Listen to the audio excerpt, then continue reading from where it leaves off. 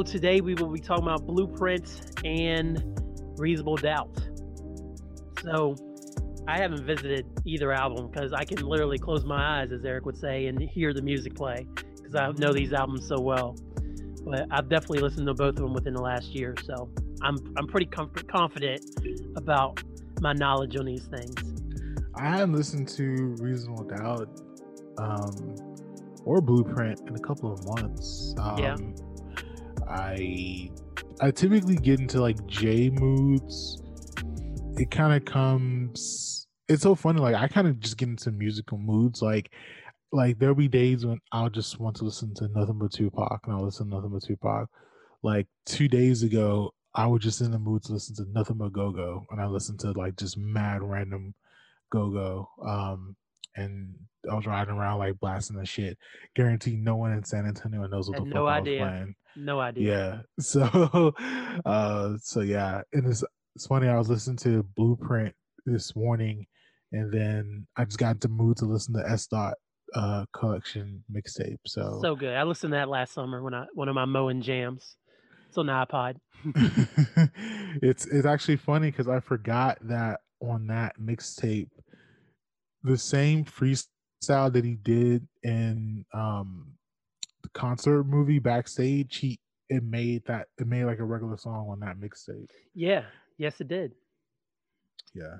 And so that was kind of a cool reminder to listen to. I haven't watched Backstage in years. It's over there somewhere.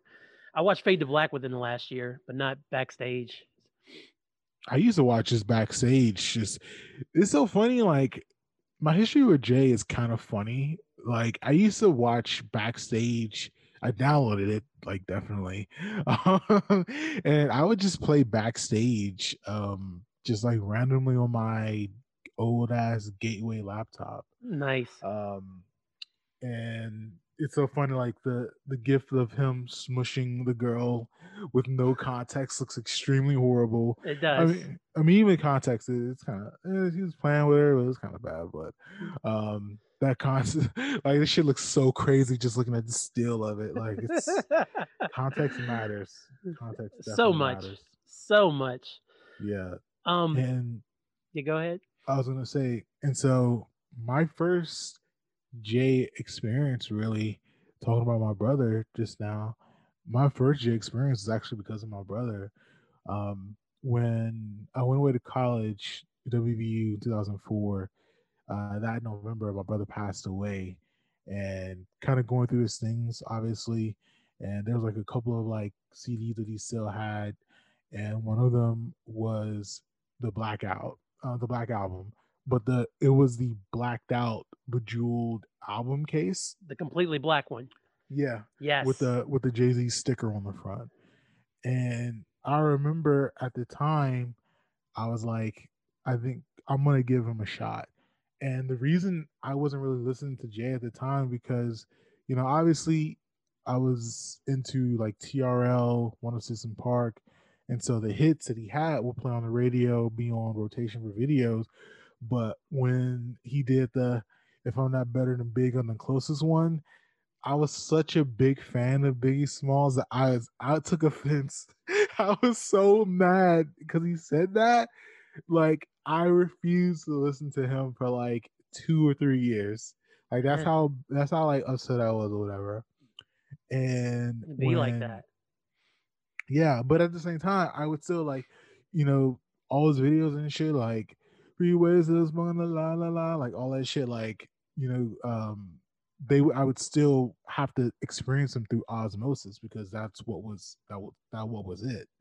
And so when I finally gave Black Album a shot and I listened to it and it was dope and it was amazing, I double backed to Fade to Black, the concert movie. And if you remember the part in Fade to Black when he is in the studio and they're like chopping it up about like what rap music is at that moment, and it was a one guy talking about how he conforms when he makes his music, like he's only making ultra violent music because that's what he thinks people want to hear. Yeah. And the other guy saying there's nothing wrong with that, and Jay is like, my rhymes are not that. Like, my rhymes are not glorifying. It's telling you the heavens and the hells.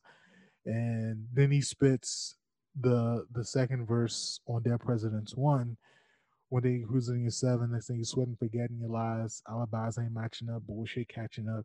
Here with the Rico, they repo your vehicle. Shit was all good just a A week week ago. ago. About to start bitching, ain't you? Ready to start snitching, ain't you? I forgive you, weak ass hustling, just ain't you. And I watched it. I was like, one, what Jay-Z song is this? Like, I've never heard him sing, like, heard this song before. And so I was like, what the hell is this? And so thankfully Google was around this time. We can Google lyrics. And Dead Presidents 1, I was able to find Dead Presidents 1. And I remember listening to that song. And the funny thing is, I quasi remember that video, but it was so old that it didn't like really register. And that kind of forced me then to go into Streets is Watching, and then that made me go into Reasonable Doubt, and then Blueprint, and basically just like this real snowball effect of becoming a Jay-Z fan. And it's so funny that I was so mad at Jay-Z that I refused to listen to it for a couple of years, to now, if you ask me who's my favorite rappers, he's probably number 2 on that list. Right.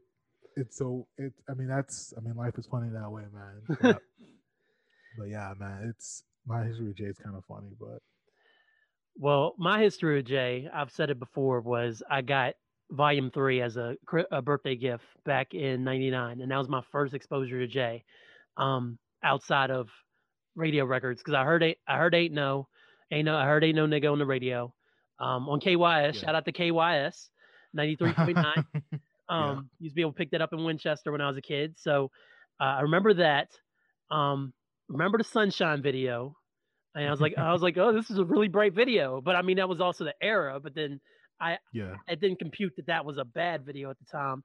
Hard Knock Life happened, and Hard Knock Life, I enjoyed all those songs. I remember Jay was on the 1998, no, 1999 MTV Video Music Awards.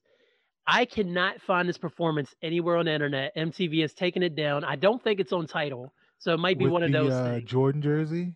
Not the Jordan jersey. That was in 2001 when he performed outside of Radio City, I think, and he had the Jordan jersey on. Yeah, this is '99. Hove had on a blue bandana, and he came out and did a melody of all these songs. He did "Jigga My Nigga." He did. He was just dropping hit after hit. I think he did "Can I Get Her." He finished with "Hard Knock Life." Siegel and Bleak was out there with them. All these old Rockefeller artists who, not the ones who were on the label when it really blew up a few years later, was out there, like the Rels and the maybe Sauce Money was running around back there. Dame was out there. So this is like the first time I really saw saw Rockefeller as a team. And Jay just came out there and like in a night filled with your Britneys and your Christinas and your NSYNCs and your Backstreet Boys and Eminems. This is like peak TRL era, as you talked about. Jay-Z came out and staked such a flag for hip hop out of nowhere, and I was like taken aback because I didn't really know like that. I didn't really know that Jay was going like that. And from Volume 3, I had to edit it. I love the edited version of Volume 3. I unapologetically love Volume 3. Bought Dynasty album, and then 2001 came, and my boy Wes, he was like, "Yo, I heard this Jay-Z song when I went home. I heard it on KYS, man." And Jay was like, 1 million, 2 million, 3 million, 4 in just 5 years, 40. I'm like, Jay ain't say all that. This sounds dope, but I think you might have heard it wrong, Wes. Like.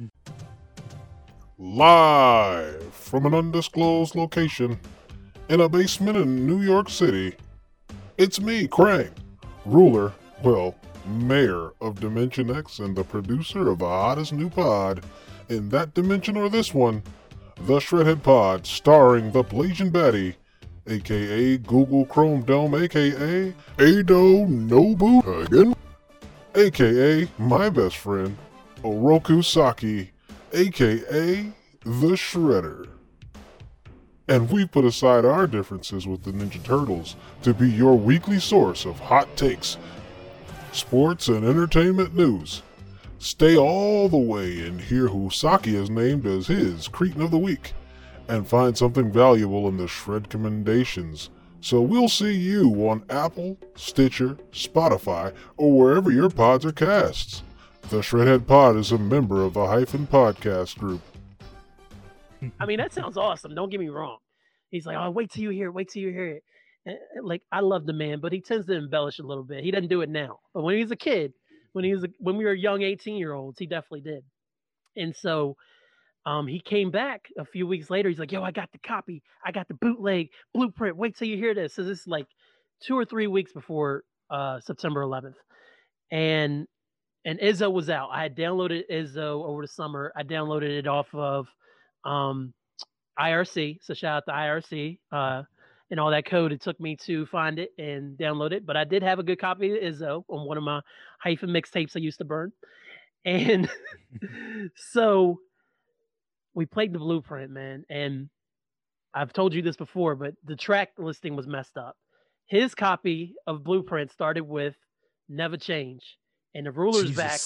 The Ruler was back. Was a Never Change's spot. So we popped in Never Change. That was the very first song I heard off the Blueprint, man. And I listened to that and I was like, yo, that might be one of the best songs Jay-Z's ever done. And then right after that is ROC.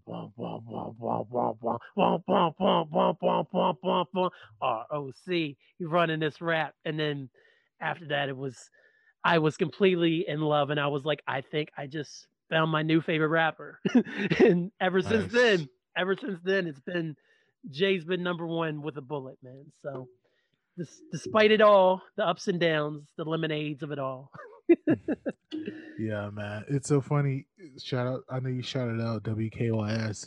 And that I think that's one of the best things that I loved about growing up in DC and in suburban Maryland is that I would say not necessarily West Coast music. I think that like the bigger acts like Snoop and Pac, they pulled over here. But in DC, like we were kind of influenced by like just a lot of different music through different regions. Like we, we knew the down south shit. Like we were on like 3 6 Mafia, we were on Cash Money, we were on No Limit Heavy, Slip and Slide back in those days, Rap a Lot with Scarface.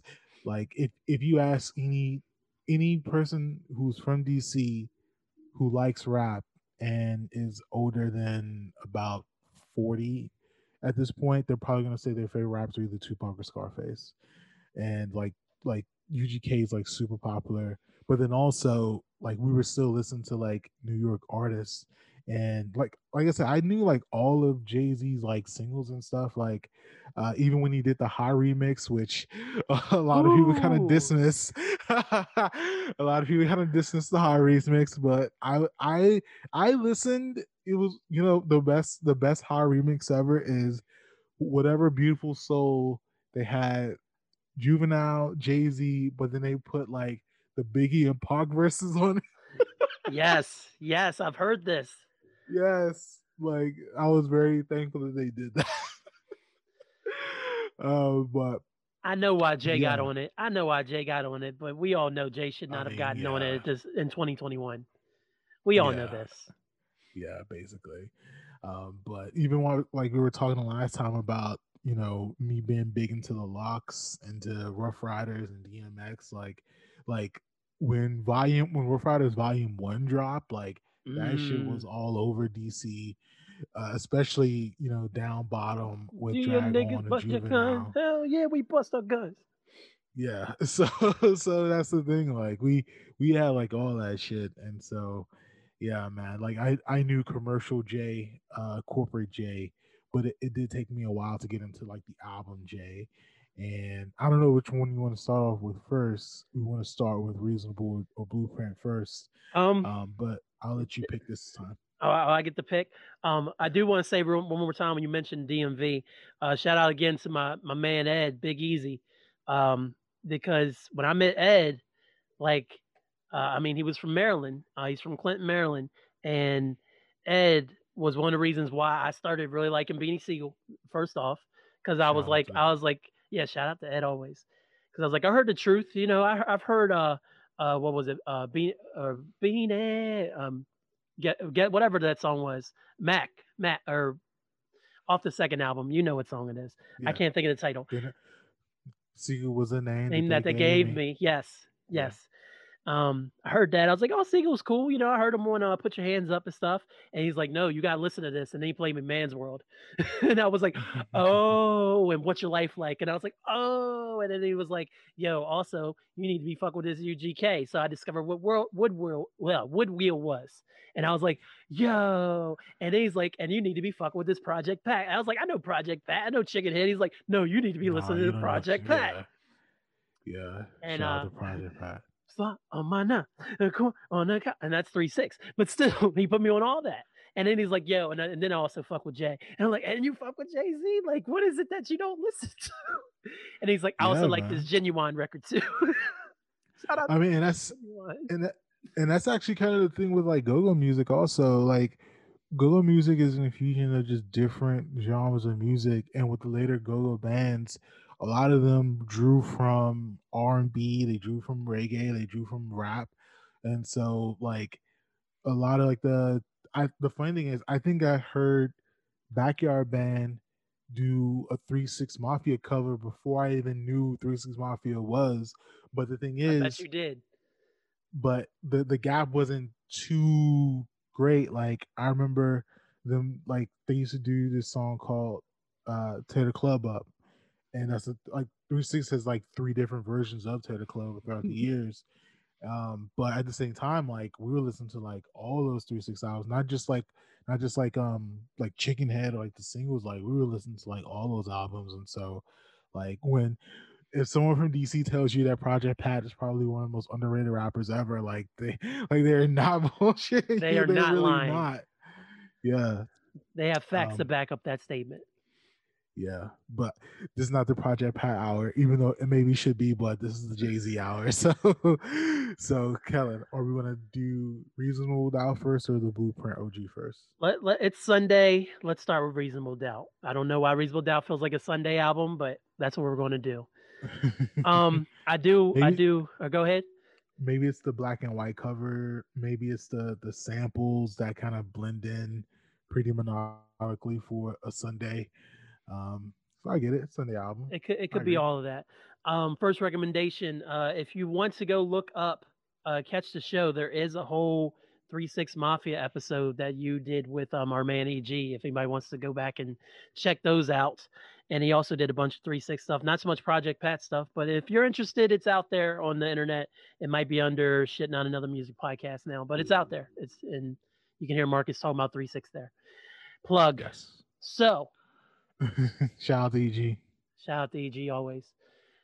Marcus, when was the first time you heard Reasonable Doubt? I think first time I heard Reasonable Doubt, it was in college, definitely. I think the year may have been 2005, 2005-ish. I remember the time when I got into music was like that eighth grade year. So it was roughly about the year 2000, which we already had kind of commercial J already on like the bubble. He was someone that was pretty popular, but again, this is like the DMX era. This is coming out the No Limit era. This is when Cash Money is bubbling. So Jay is someone that is relevant, but if you're looking at like the top most important people in the game, he's not necessarily in the 2, 3, or 1 slot, but he's probably in that 4 to 5, maybe even 6 slot. But at the same time, he's someone that's relevant. He's someone that's like of the culture, and we respect him heavily. And then, if I'm not better than Big on the closest one came, and then I kind of faded to black. I faded to black on him, but I, but I did come back, and with Reasonable Doubt, it's so funny. I heard Can't Knock the Hustle so many times that I don't even really play that song when I listen to Reasonable Doubt. I only start at Politics as Usual. Like, and so to me, like, that's the intro to Reasonable Doubt to me. Just like the you know how we do. And so I've always like just loved Reasonable Doubt. The it just feels very nostalgic, especially with Big's verse on that album and the production of, you know, even if you compare Reason Without the Blueprint, like the production is night and day, but even the features on it, like, Bleak, Foxy, Big, Sauce Money, Sauce Money, Jazzo. Yeah, I mean, they're not even touching the Blueprint album. Like, they're not even. I mean, Memphis is in the vicinity, but everyone else is just not in the frame anymore. But when I first listened to Reasonable Doubt, my mind was definitely blown away. It's one of my favorite albums ever. Not even just rap. Like, Reasonable Doubt is one of my favorite albums ever. And each listen, it feels like a layered experience.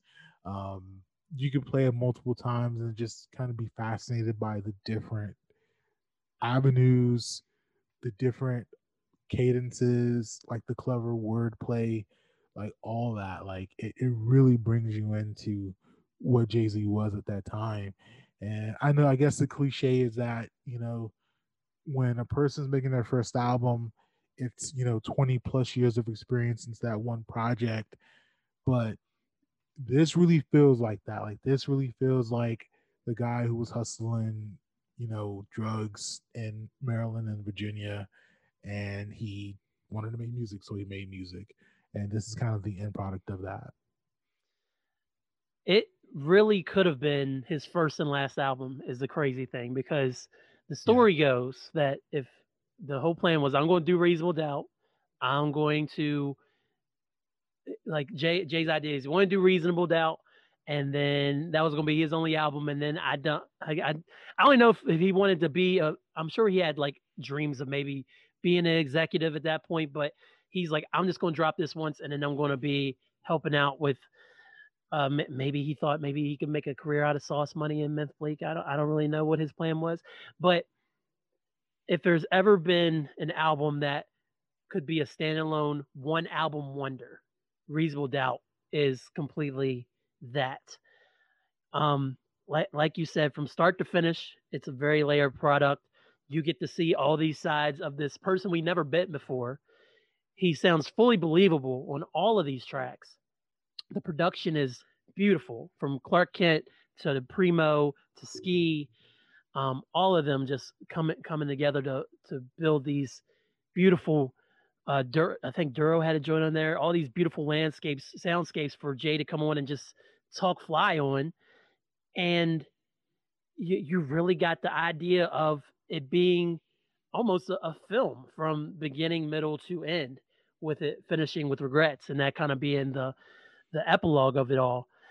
The first time I heard Reasonable Doubt, my friend DJ Wise, shout out to him, he was a substitute teacher for my high school, and he would come in from Kaiser sometimes in the Eastern Panhandle, West Virginia here, to substitute at Hampshire, and he would DJ, and then he was actually covering for our course class for a long time, a few months. So he would always come in and we'd be working on our little songs and stuff. But then there was days that he would just like kind of give us off. We just be messing around playing music and stuff, playing music. And I got a lot of his mixes back then. So I was getting a lot of records that I wouldn't normally have access to because I didn't know about them at the time. And he kept telling me, he's like, yo, you really like Volume 3. You need to listen to Reasonable Doubt. I was like, all right, well, burn me Reasonable Doubt. He's like, all right, I'll do it for $5 because he's a hustler. Whatever. Cool. So I got him his 5, and he took the CD and he drew Jay-Z in big graffiti letters, Reasonable Doubt, and he wrote the track listing along the sides of it for me. And I popped that bad boy in, and I first heard that Heartbeat, and I don't even think I had heard a Pain in the Ass intro at that point yet, because I don't think I'd heard Volume 2, or Volume 1 for that matter. And so I popped that in, and you hear that Heartbeat, and then Politics played, and I was like, hearing Mary J and Jay-Z at that time, which would have been 2000, probably year 2000 when I first heard it. Didn't sound weird to me, but like Mary J in '96 was a way bigger star than what Jay Z was. Nobody knew who Jay Z was again. Like he had come up under Kane and with Jazzo and stuff. He had been on a few records, but for him to have a Mary J. Blige record when Mary J. was known for her album on her solo work already, and then having songs with like Method Man and winning Grammys and all this stuff, for her to just hop on this random record with this dude from Brooklyn, it was pretty incredible. And then Mary, of course, no wasted notes. Jay coming in and straight killing it. And it's like, you know what? This is a really good record. It's a solid, top notch record to start the album with. But I agree with you that Politics as Usual is really the true start. Like, Can't Knock the Hustle is the intro. Politics is the true start, though, man. That's when you get to the meat of the album. Yeah, because it's like I don't know if you remember ever catching a video for Can't Knock the Hustle, but they used to play that video pretty regularly on BET. I would definitely say that, not necessarily MTV, but definitely BET. So that's why I said like I heard that song, you know, so much, and then the DC radio did play it too, so it's kind of like it's like if you watch the original Star Wars, but then someone gives you Empire Strikes Back and Return of the Jedi, if you have all three, you're not really going to watch the first one if you watch it so many times. Like you'll just go to the other two, and so Right. that's kind of how I kind of feel about that. But Yeah. it's still Cannot Hustle is still a great song. Especially I put on Fade to Black. And eventually Mary J is going to do that live, like on the Fade to Black concert. So, shout out to Mary for that. Yeah. I that whole Fade to Black concert is so iconic. For like the concert was iconic, but then also I always just loved the film just to see the little bit of behind the scenes stuff. I would have taken more of the behind the scenes stuff honestly if they had made a making of the Black Album and done the concert film separately. I would own them both because I love them both so much.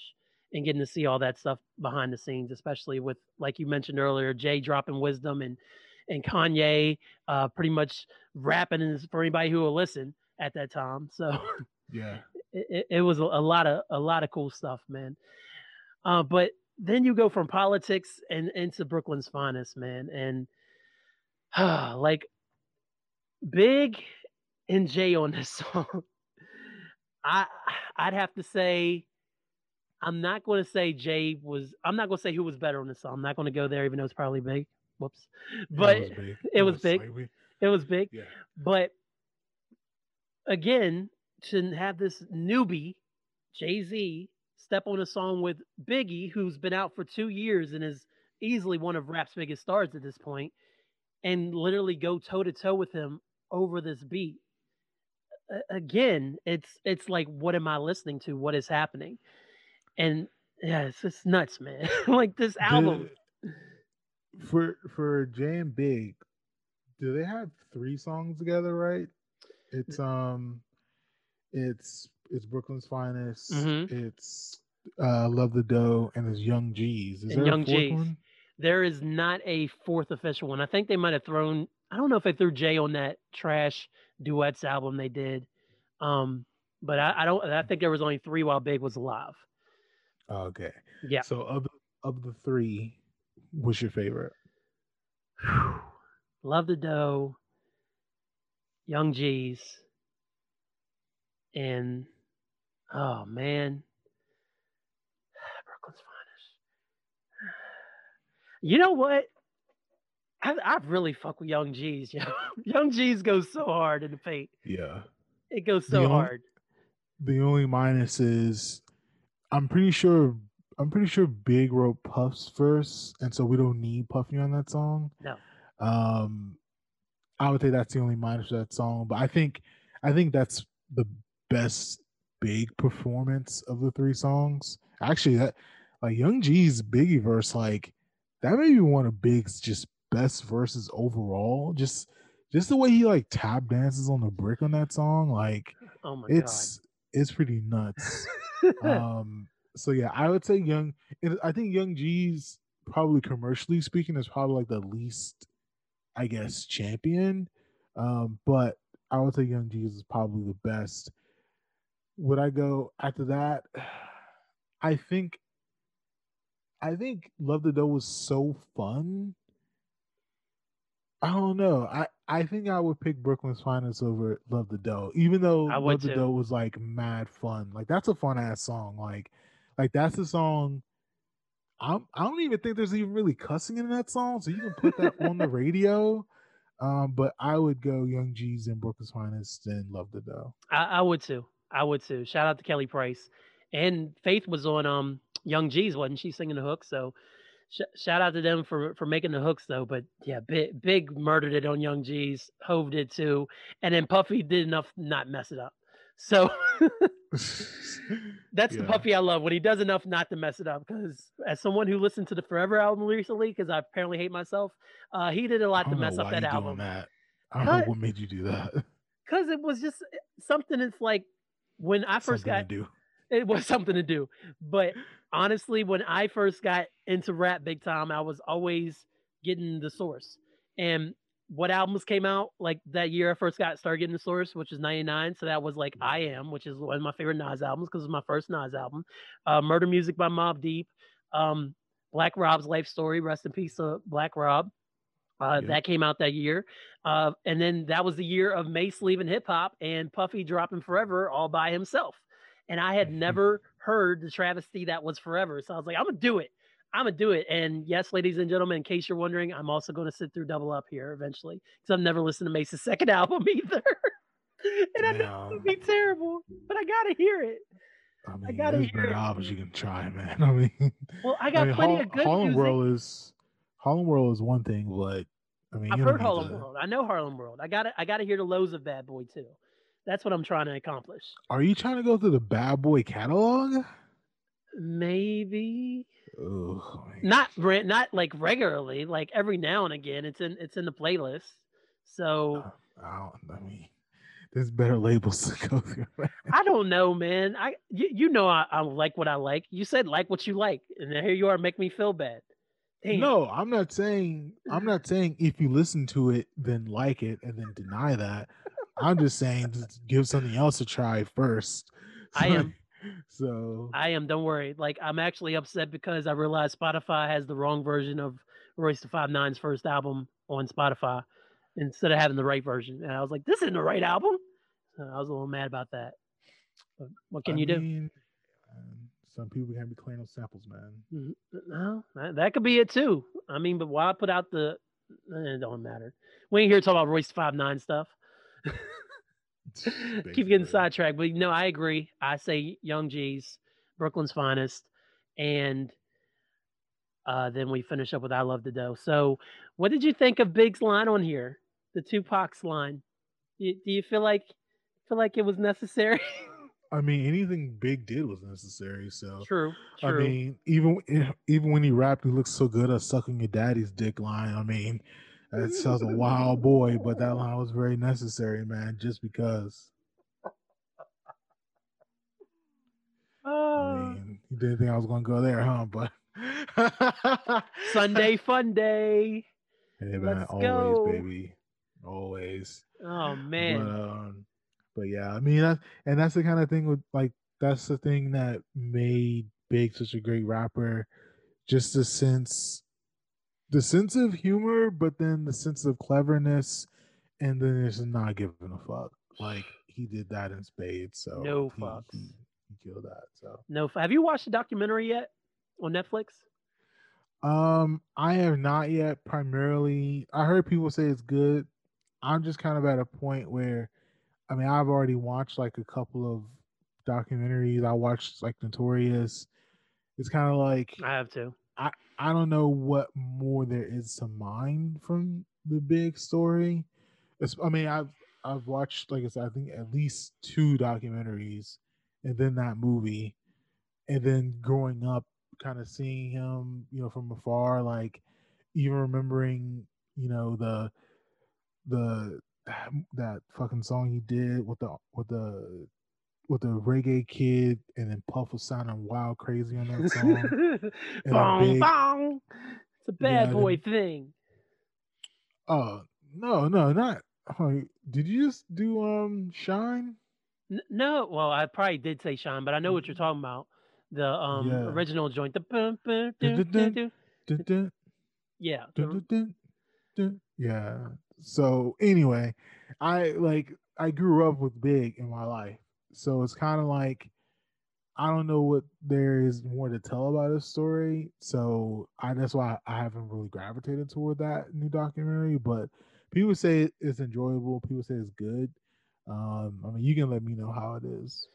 I was gonna watch it the other night, but then I ended up watching Booksmart. So, I mean, um, that's probably a better choice. yeah, So it was a way better choice. Gotta definitely shout you out for putting me onto that. But it was Dolly My Baby. That was the reggae song. yeah, Dolly, my baby. Yeah, I meant to say Ring Ring. It's a bad boy thing. I think that's on there, but then I turned it into Bad Boys with Barrington Levy. So my yeah. bad, bro. But yeah, Actually, another mega quick sidebar. When I first heard Bad Boys on the radio, I thought that was an unreleased Big song, but but absolutely. yeah. All But of let's get back on Sean's track. first. That's fine. All of Sean's first album was a unreleased big song, and then he kind of changed up the voice once he got out of prison and everything. But And then no and one then cared after that. and no one cared. Yeah. So just so we don't have to go track by track, Marcus, what is another song on Reasonable Doubt that you'd like to talk about here? I think my favorite song on here, it either comes down to, I would say,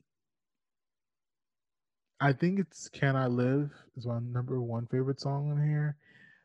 It's either that or number two will probably be "Regrets." Even just the fact of I love that "Regrets," and this is before I even got to the second album when he did the song about shooting his Brother, brother. you must love I me. mean, Yeah, yeah, but this is like "Regrets" is like the first time, especially if you, and that's kind of the thing of like what kind of pop music can kind of do, and just popular music in general, is that if you just listen to the singles and you don't go deeper, you're not gonna find like a lot of like tangible kind of music in most cases.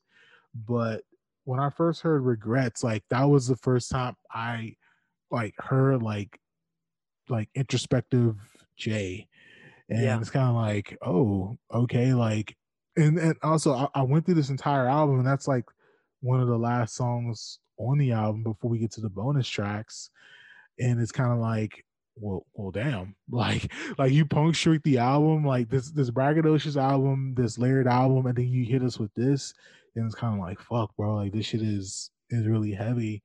And like I said, rest in peace to my brother Mike. Like the verse when he says, "I found myself reminiscing. Remember this one when he would say he was crazy nice with his son. I I miss miss him." him. Like, bro, like, oh my god, like I always think of my brother Yeah, when I hear that bar, one of those bars, and not it's not even in a sad way. Like, yeah, I definitely miss my brother, but at the same time, like, you know, it's so funny. My brother when he was alive, he taught me like a lot of shit, and then when he left, I got into Jay Z more, and then now it's like it's this beautiful thing where it's like it's just another gift that my brother gave me, and he right. gave me the gift of like having like another favorite artist of mine, and so when that bar comes up on "Regrets," it's kind of like I can feel my brother like when I listen to that song, so it's a beautiful fucking feeling, man, and so yeah, man. And like I said, like this is one of my favorite albums ever. And like this is kind of a punctuation on this beautiful album. And Can I Live is just like it just like if I ever wanted to be a rapper, like I'm trying to make this rap song as good as Can I Live.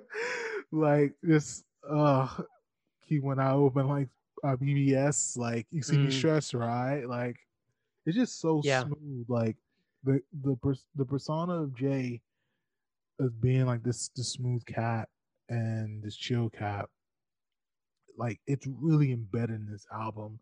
And Can I Live, like he flows on that song just like so effortlessly, but he does it in a way that it makes you think rapping is easy, but you cannot do that. Like like yeah. you cannot reach that kind of level. And then for him to be that young and then to do so much more music after that, like it's just incredible. Yeah, at the time, Hove was born in '69, so he was only 27 when no, yeah, 27 when Reasonable came out.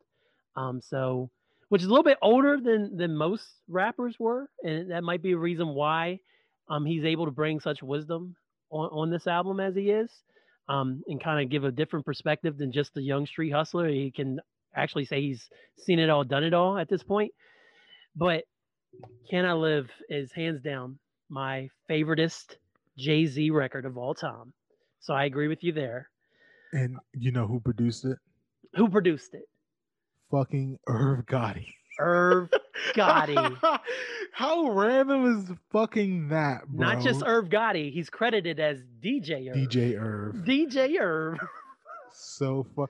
And that's the great shit about what hip hop is. Like by the time Irv Gotti was someone of like recognition on like a national level, like no one knew him for producing records. But and even the funny thing is, even like Clark Kent, like Clark Kent's kind of notoriety is his shit with like sneakers. Like if Yeah. you think of like sneakerheads and sneaker culture, like he's one of the ones that really champions this shit more than 99.9% of people that call themselves sneakerheads or sneaker collectors or whatever. And so you don't Loves even the think game. about but you don't even think about him producing Brooklyn's Finest. Like that's like if Clark did that and then nothing else, like I would remember Clark for that. But you know, his skills as a DJ and a producer is great. Um and and actually I was going to talk about this earlier also. Like you talked about how this could have been Jay's only album, but Clark is one of the ones who really pushed Jay to complete the album. Like he was really one of the ones He who was. really was keep sending him music, getting him involved in the studios. Like when he was traveling back and forth, like hustling and stuff, Clark was, and we're going to get to the, well, we're not, he did shout out Clark on Mama Loves Me or Black Album. Mm-hmm. Yep. Now that was Blue. It was, or was, wait, Mama Loves Me. You know, yeah, it was Blueprint. Yeah. It was Blueprint. And so, and so like Clark was one of the ones that if Clark is not so involved with Jay-Z trying to even start his career, like we don't get none of this shit. No. But Clark's legacy, Clark legacy is kind of he's like the spark plug for that. And so shout out to DJ Clark Kent. Yeah, shout out to Clark Kent, and he's the one who was who got Big's demo initially, and is the one who ended up giving it to Puffy. He was really integral and Big getting put on. So again, shout out to DJ Clark Kent. But yeah, Irv Gotti produced the greatest Jay-Z record ever. And don't get me wrong, Gotti has some other beats to his name, like from the Murder Inc. days that are pretty hard. But I don't know what was in either one of these dudes' veins the day that all of this was put together. But I mean, and one more song he produced, we shouted out in the last one. What's My Name with DMX? Yes, he did. Yes, he did. Man. Yeah. As I'm watching every nigga watching me closely, my shit is butter for the bread they want to toast. Want to toast me? I keep my heads. Both of them were they both of them. Not both. Both of them were they supposed to be hoes that get you sidetracked and clap from close feet. I don't sleep. I'm tired. I feel wired like codeine. These days a brother got admire me from 4 fiends away. 4 fiends away. My brain wish it was quick to see. Selling cane brings fried and fricassee. I messed it up. Can't lie. At the time it bothered me. At the ball, get my thug on properly. My squad and me laughing, lack of respect for authority. Laughing hard. Like, escaping poverty. A brother gotta admire me from 4 fiends away. What kind of shit is that to say? Like, the flyest shit ever, yo. Like, come on. Like, you're a fiend. You're a fiend, okay? Picture this. Yeah. You're a drug fiend. And You're the fifth person in line waiting to get to Jay-Z to get either to hand him money, probably to hand him money. Okay, he's Jay. Well, yeah. If he's going to be on the line, he's going to be taking the money. So you see this guy, and you're like, man, I can't wait to get my fix. And you're like, 1, 2, 3, 4. Okay, 4 people in front of me, and then you see Jay-Z, and you're like, damn, I want to be that guy. Like, come on, like who thinks like that to put that into rap form? Like, Yeah. That's just a crazy descriptive line, and it's just No, he's like this, and this is why this is my favorite Jay album. Just for the audacity the of audacity. a lot of this music on this album. And I know we talked last week about kind of the early 2000s as being peak Jay, but ooh, I agree. I still agree.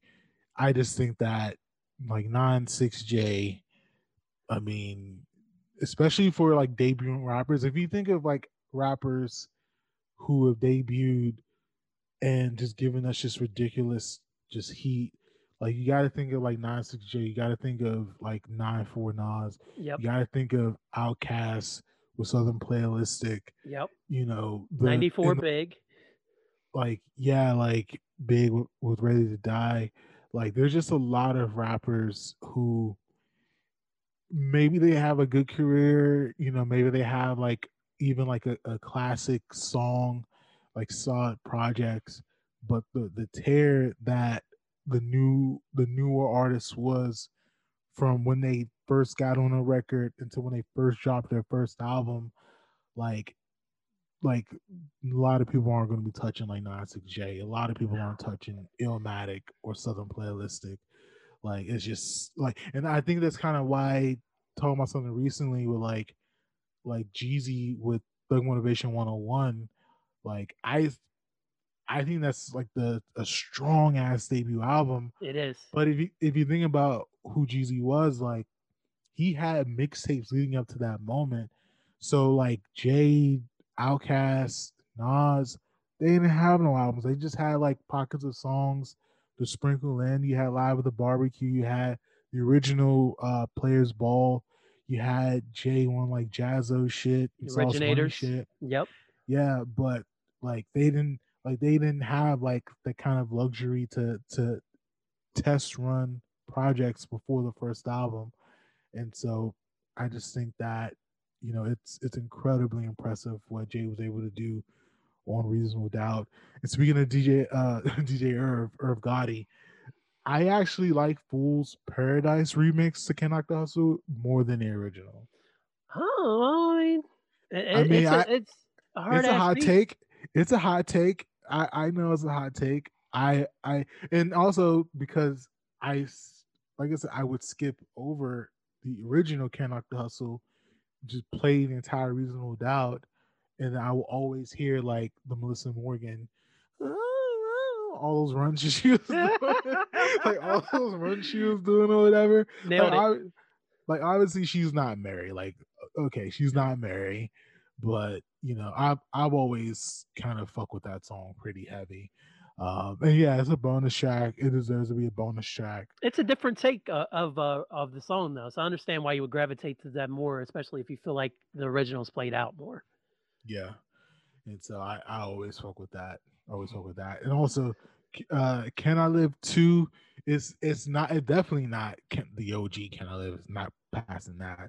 It's not. It's a like I feel like it's such a, I think that's an embodiment of what a remix should be. Also, kind of talking about what you just said for Can Knock the Hustle. Mm-hmm. Like Can I Live 2, like it's completely different tone. He has Bleak on it, and even kind of the kind of humorous Jay at the end when he's like, credit card schemes, got 2 kids, no man. I like that shit. Shit like that. It's just like now he's just fucking with us to get the album out. Like Yeah. now he's just playing with us. Yeah. But even then, like I still fuck with that song. Yeah, I came around on it because we discussed on the pod before that I didn't like that song. But that was because I'd heard the OG version of Reasonable Doubt, which was they actually had "Can't Knock the Hustle" and the "Pain in the Ass" intro separate, and there was no "Can I Live 2." This the "Can I Live 2" was added on the re-release, which came out in like '98 when they're trying to capitalize on the fact that Volume 2 was selling so much. So they kind of threw back, they kind of combined track 1 and 2, which was the intro and "Can't Knock the Hustle," and then they threw "Can I Live 2" on there. And you can hear in Jay's voice it was recorded in a different time period because he has more of the volume 2, volume 1 voice versus his normal, the tone that he uses throughout Reasonable Doubt. So it is a good song though. It is a good sequel. It is not going to ever be "Can I Live," which I saw him perform live, and it was the greatest day of my life.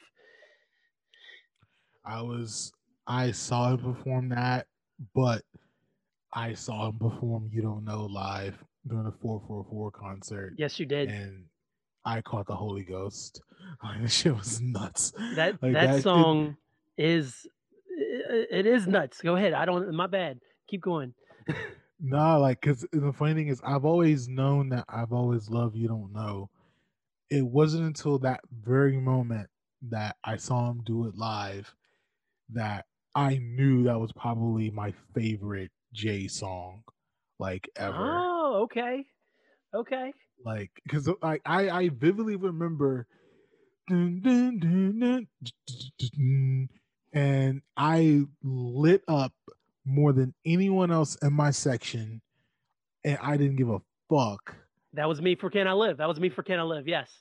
Like, and it was like, it was a fucking freight train, bro. Like, it was seeing it live. I'm so happy I saw it live. Like, I have no clue what concerts will be in the future. I have no clue if Jay will ever tour again in the future. I mean, why does he really need to tour? But, you know, seeing that live, like, that shit was so dope, man. It's so fucking dope. I am jealous that you got to see that. Serious question. Original "You Don't Know" instrumental or the remix "You Don't Know" instrumental? I tweeted at Just Blaze, and Just Blaze said I approve. I go with the remix. The remix is crazy, yo. Yeah. Like, I like the song in totality of the original is my favorite Jay song, but the "You Don't Know" remix beat is better than the original beat.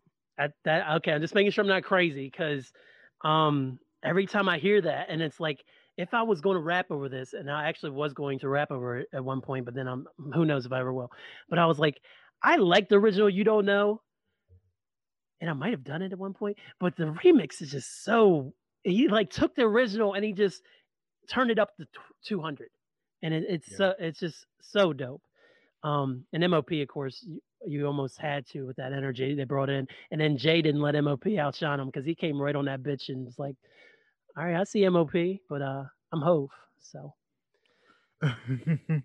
Yeah. And so, yeah, and I mean, that song kind of got lost in the Blueprint 2 shuffle, but yeah, but no, that song in totality, that song is still good, but the original is just kind of unbeatable in my eyes. yeah, I agree.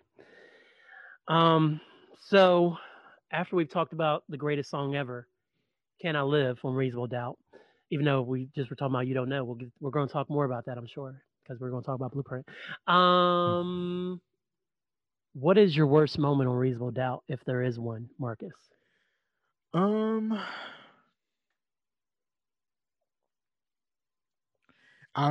definitely remember, you know, "Nigga" being a single. Same. That song works better as just a Foxy Brown song featuring Jay. So I'm not mad that it's on Reasonable Doubt. Do you skip it? No, actually, No, I don't. I don't either. Actually, I mean, to be very honest, like, I don't like, I skip "Can I Like the Hustle." I'll listen to Politics. Usually go right into the end of "Can I Live 2." And that's it. I don't, like I said, I don't. It's not a weak song. It's a good song. It's a great song. It's a classic single. I would say, I mean, Jay has 2 verses. Fox only has 1, right? Yes. Even still, then, like, well, runs up in them, bring on their face like linen. Like, I play hard, so they say, God, he's keeping it real. Jigga Jigga stay hard. That's kind of nuts. All right, we leaving it in. We not picking that then. We not picking that then. I'm looking at the track listing. Uh, if there okay, if there's any song that feels outdated, I may have to give it to 22 twos. You might be right. It's You might be right.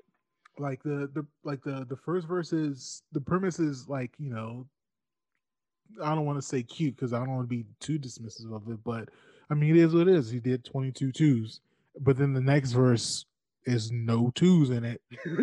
So it's kind of like, all right, well, thanks you. I mean, you could have just gave it one verse, Jay, but okay. And the actual the sonics of the production of that is definitely like 95, like maybe Mhm. even like 94. Yeah. Yeah. So if there's, I would say if there's like a weak spot. I mean, and like the 20, like the first verse of that is still impressive. Like, don't get me wrong. I Yeah. would say if there's like the weakest spot of the album, I would Too much say, so thick looking, and too many niggas on a mission trying to do their best. She's in rendition. yeah, like I would probably say that. What would you say would be the weakest moment or reason without? You know what? I was having trouble thinking of it because it wasn't gonna be "Ain't No Nigga." Because every time it comes up, and it's like it's right after "Can I Live," so I know it's the next song after like your highest of highs, and it's like then you're going to come down for "Ain't No Nigga." But it's like it works. And shout out to the sequencing that was done on this album, by the way. Um, Yeah. but you know what? As I've gotten older over the years, you know what it is about 22 twos that bothers me? It's not Jay's second verse. It's that dumbass skit that they build around that Outro. song. Yeah. Who's in here smoking reefer? Who is that? Who is that? Well, we got Jay-Z. He's got an album coming out on Rockefeller Records. And then Jay's like, yeah, and like, thanks for being here. And Jay's like, yeah, yeah, thanks a lot. And it's like, it, it's, I know what it's supposed to do the first time you hear it, the first 50 times you listen to it. It's great. But in 2021, I don't think the skit helps at all. The concept of 22 twos, excellent. First verse, second verse, it's fine. Got to reach my quota. Push rock. It's fine. But And then he drops the F word. So yeah, we 22 twos. he Yeah, we can get rid does. of it. Yeah. So He yeah, does. yeah. Yeah. I Maybe the hate. choice is easier than what we expected it to be. Yeah. I mean, yeah. You kind of got it. And then of course he tried to update it years later, and 44 4. So what's that? that was I in forgot 06. about that. That was from the Kingdom Come era, man. That shit came out like I think Oh it my leaked around the time he did the god. 10-year anniversary concert at not Radio City. Or what No, yeah, was because it he Radio did. City? Because he did the 10-year Reasonable Doubt anniversary, and then around that, like, yeah, he had the four. Oh my god, it sounds so terrible saying out loud. The Yeah, 444. because So he performed it at that concert, and you could, and there's no, I think to this day, there's no studio version of this. I think there's only the live rips from that concert, and I've never heard the whole yeah. thing. I don't think. Oh, I used to have it. I used to. I Was it the think. studio or was it the live version? No, it was a. So what?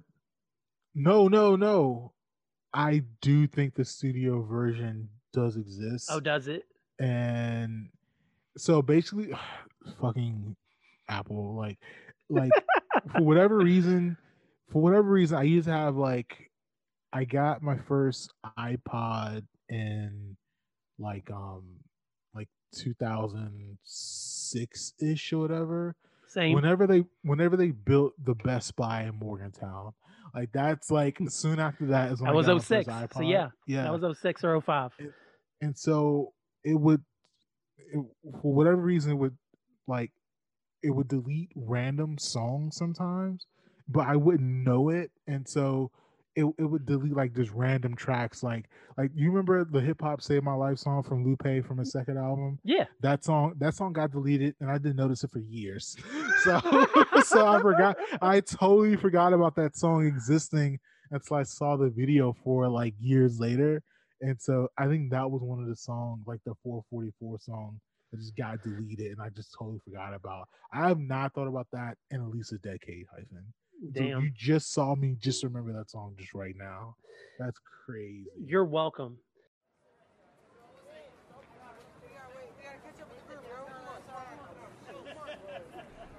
I think right about here is good.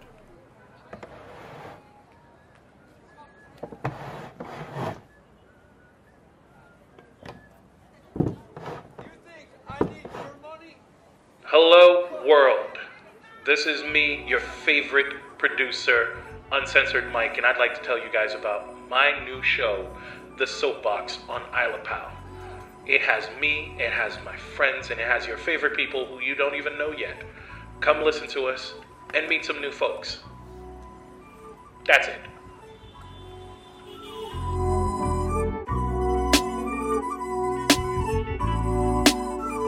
I know my old iPod before it died. It had a ton of stuff on it that for some reason I thought I had it on the external, but then I was looking for it probably within the last year. I was looking for stuff on my external and I didn't have it. And I was like, son of a bitch.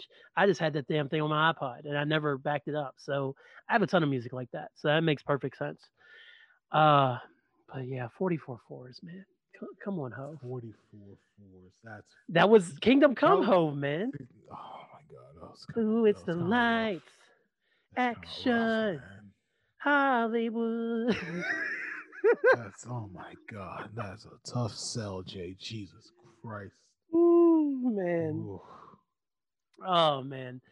So speaking of song memories of Reasonable Doubt, my copy of Reasonable Doubt, it must have had, it was either during the burning, I think it was during the burning because I don't think it had a scratch on it for years. But I think when it burned, you know how sometimes you would burn a perfectly fine MP3 to a CD and you go to listen to the CD and then there was something wrong with the song Yeah. for some reason. My copy of Bring It On would skip on it was Jazzo's verse, and it would literally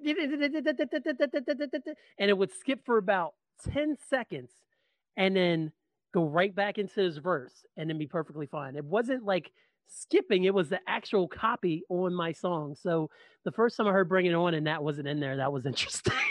Because I was always used to going, I knew it was something was wrong with it, but that was my copy of, just like how my blueprint started would never change. My copy of Reasonable Doubt had a skip in the middle of Jazz's verse.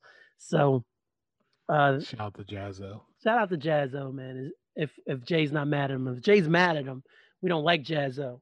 We don't like anybody Jay-Z's mad at. Jay-Z's Not mad true. at poor people, so Not true. I should have saw that coming. Not true. It was a joke. It was a joke. Man. That's Capitalism, Jay. real. Oh my god. We've been talking about it for almost 4 years in the pod, bro. Almost 4 years in the pod.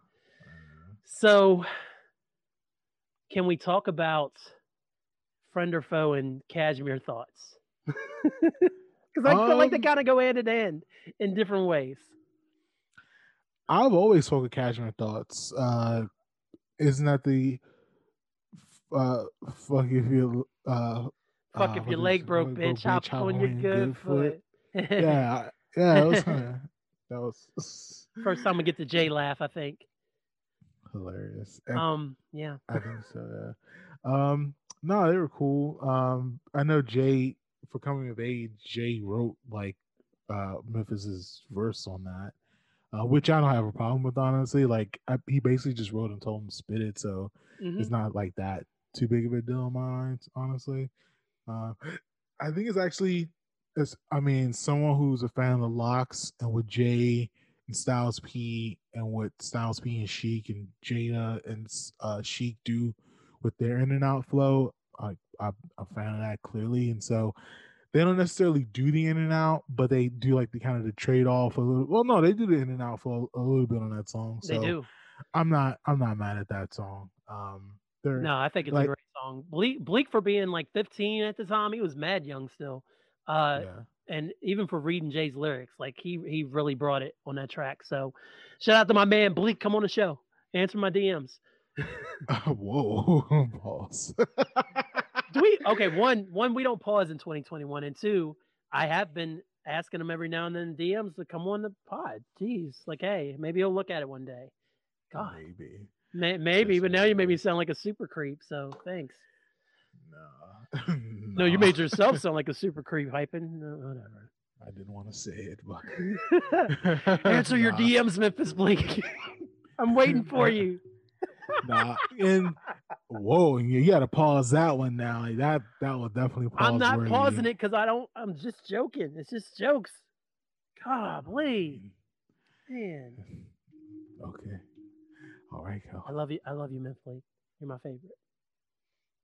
We know that for the last 45 seconds. I'm just going to lean into it now. You know, I'm going to just make it more awkward than it needs to be. It's not awkward for me, baby. I mean, hey, hey, turn off the lights. It's so funny. I just watched. So I was still watching Fade to Black, and Beyonce just walked off stage with Ghostface. How random of a parents. Actually, I forgot he was on that song with her, but that's so. He ain't on the Spotify version. It's just Oh. Beyonce. Like it was the remix, summertime remix. So it's not on Spotify. I was looking for it the other day. I was a little disappointed, man. Shout out to the Ghostface Raekwon versus, man. That shit was dope. And shout out to Meth and Reds versus, man. Those were both fun ass times. Probably the best versuses besides the rest in peace to DMX and Snoop Dogg one, I think. And the fact that Gucci and Jeezy almost came to blows. That was just awkward. That shit was. I'm not gonna lie. That the Jeezy and Gucci one. That shit was kind of lit. Like, because Gucci just opened with a fucking new diss record, and Jeezy didn't do shit. Like this shit was mad awkward. It was mad tight, and then Gucci did. Eventually, he did the put that nigga in the dirt. Yes, he did. So crazy. Yes, he did. Oh, that shit was so crazy. Oh man. But then, I mean, obviously, if you don't ask me one tonight, it was definitely Jeezy. But yeah, oh my god, like that shit was classic. It was that classic. That had the most tension, but then the next one had the most tension was probably Brandy and Monica because Monica did not look like she was fucking with Brandy at all the whole night. So, I didn't see that one. I missed that one. I just caught highlights on IG. I wasn't watching, but she definitely did not look like she's happy to be there. Just there to get her check. Oh man! Speaking of getting a check, though, Dead Presidents 2 or Dead Presidents 1? You know, the funny thing is, I've always said Dead Presidents 1 and obviously I that's actually one of the songs that got me more invested into Jay's career. I think the structure of that song and the storytelling he does in that song and the kind of the realness of what that song is Dead Presidents 1. I was listening to Dead Presidents 2 today, and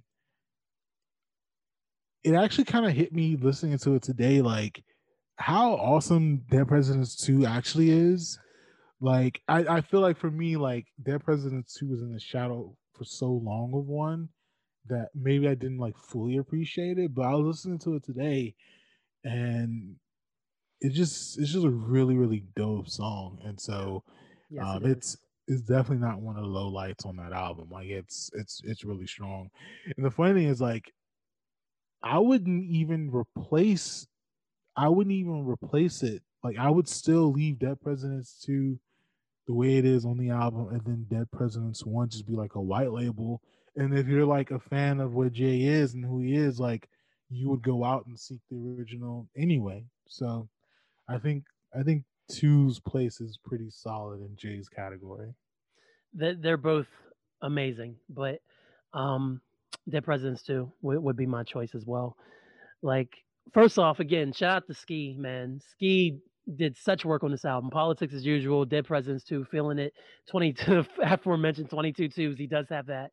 But yeah, this is probably one of the most iconic beats from Reasonable Doubt. This is the one that most up and coming MCs think they should rap over. I personally have tried to never touch any of these beats because I hold them in such high regard, because I just can't imagine dropping some lame ass bars over any of these. Not to say I'm lame, but if I drop one lame bar, it's like, nope, this ain't good enough. I'm not going to put this out. This is a waste of time. But Dead Presidents is one of the most beautiful instrumentals on the whole album. And the run from Politics as Usual up to Ain't No Nigga is pretty phenomenal, man. Because you got Politics, Brooklyn's Finest, Dead Presidents, Feeling It, The Evils. 22 twos is in there now. So and then Can I Live. So even to run up to 22 twos, but then it's only 22 twos and then Can I Live. So if you can sit through 22 twos and take it for what it is, which is fine, easily to do, and it's Can I Live, it's a pretty uncomparable run on an album. Like again, the sequencing is just fire on this entire piece. Yeah, man. Yeah, definitely. Um, Last thoughts on Reasonable before we pivot to I would say Blueprint is probably the album that actually, I don't know. Let me actually table my question until we actually go to Blueprint. But Okay. what are your last thoughts on Reasonable Doubt? Reasonable Doubt is ultimately, as much as Illmatic is revered as the greatest debut album of all time, and I'm not taking anything away from Illmatic, Reasonable Doubt is ultimately what any rapper who has any respect for themselves, this is what they strive to be throughout an album. Because Jay is funny, Jay is witty, Jay is serious. He gets real deep without telling you anything, which leaves a mystery to it. He's able to do songs that are on the radio, such as Ain't No Nigga and Can't Knock the Hustle. He's able to make you laugh, make you cry. I already said he's funny and witty, but he's just able to give you the complete package in only 55 minutes of runtime before you throw on the bonus track Can I Live Too. And it's such a feat that it's something that just is hard to accomplish. Like even for seasoned veterans who have made albums for years and years and years to sit down and try to make something like this, it's almost unattainable because somehow with the producers and with the things Jay-Z knew and how Jay-Z taught himself how to rhyme, and then his mentors such as Kane and Jaz-O, and then the independent mindset that him and Dame and Biggs had going into this album, it was the perfect storm to create what is arguably one of the best hip hop albums of all time. So even after all this time, we're 25 years in, and this album is still fresh other than 22 twos. And it's still a touchstone in hip hop. It just speaks a lot to everybody who was involved in the entire process. Shout out to Clark Kent for making him rap. Shout out to the fact that Jay never went to prison for anything he did before this.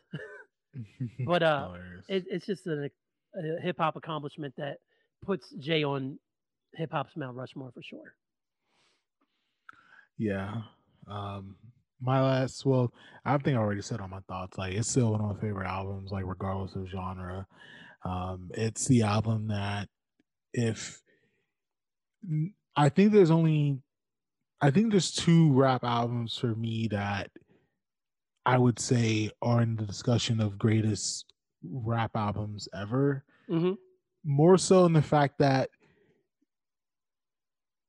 if someone asked me what the embodiment of what hip hop is to pick an album to represent that, there's two albums I would pick. It's either Illmatic or Aquemini. I think the range of what those two albums do and just the depth that those albums go respectively of each other, I just think is absolutely amazing. For me, though, I think Reasonable Doubt is an album that I would want to make myself if I was a rapper. Right. I would want to make something that is lush storytelling, good production, classic verses, and then like the classic origin story, basically. And I don't necessarily know if Jay was always chasing Reasonable Doubt. I don't know if Nas is always chasing Illmatic. I don't think Nas was. He didn't act like it. Yeah, you said it. You're right, Killens. One was the other was Illmatic. Yeah, basically. And I think the great thing about Outkast never chased. Like Outkast continually reinvented themselves through each album, through each project. Kanye, before we fall off a cliff, Kanye continually evolved as an artist and different flavors, different vibes, different attitude for each album. But I think that with Reasonable Doubt did it solidified the persona, especially with I think a lot of people like me who had to double back because people were telling Reasonable Doubt was so good that they went so long without listening to it, they had to double back and listen to it, and then that solidified him even more in a lot of rap nerds' minds. Oh yeah. And so I just think that Reasonable Doubt really has kind of a special place in New York hip hop and just hip hop overall. And I would I would definitely love I would have loved to have gone to that 10-year anniversary show to where he performed this and nothing else. I think that would have been really dope. But you know, maybe he'll do that for the 30th anniversary. Who knows? It would be safe by then, we hope. So that would be real cool. Hopefully. Yeah. So the Blueprint. September 11th, 2001. It was released, and it was, like I said, it was already taking the world by storm because it had already leaked by then, and people was going nuts about this album and its sound. And ultimately, after Reasonable Doubt, this would be my second favorite Jay-Z album. Yeah, me too.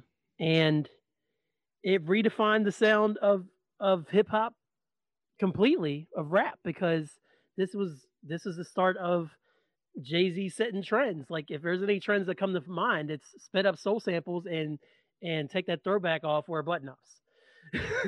Because well, a little bit before that, yeah. Yeah. So the fact that most of this album was completed in a week, the bulk of it, hell, not even a weekend, and then he kind of sprinkled the other pieces on over the next couple months. The fact that I remember adding the source for this album that said that had it under an entirely different name, actually, and I saw it once not that long ago, but it's a new Jay-Z album coming out in August featuring the single Izzo, and it's going to be called this, and then it didn't end up being called that. I remember that. And for it to fall on such an unfortunate date in American history and always be tied to that, and linked also by the charity work and the the charity shows that Jay-Z did following the events of September 11th. This is the other album that ultimately defines who Jay-Z is. So, first question, Marcus. Do you like the song Jigga That Nigga? that's an interesting first question. I mean, it's decent. It's not like great. Like, no, right? It's all right. I mean, this is a 5 mic album we're talking about, Marcus. Like, yeah, I mean, but that's not a 5 mic song. I mean, like, that's like a 3.5. Produced by the Trackmasters. That was a hell of a song to pick the song about first. Let's talk. I want to talk about the lows. He is I am him. Like, oh, okay, all right. He is okay. I am him. Peak Jay-Z ripping off rhymes. If there's ever a time that anybody could say Jay-Z stole rhymes, Blueprint is chock full of them. Biggie rhymes, Snoop rhymes. Biggie or Jay was stealing everybody's verses and throwing them on Blueprint. So we can already just throw that out there.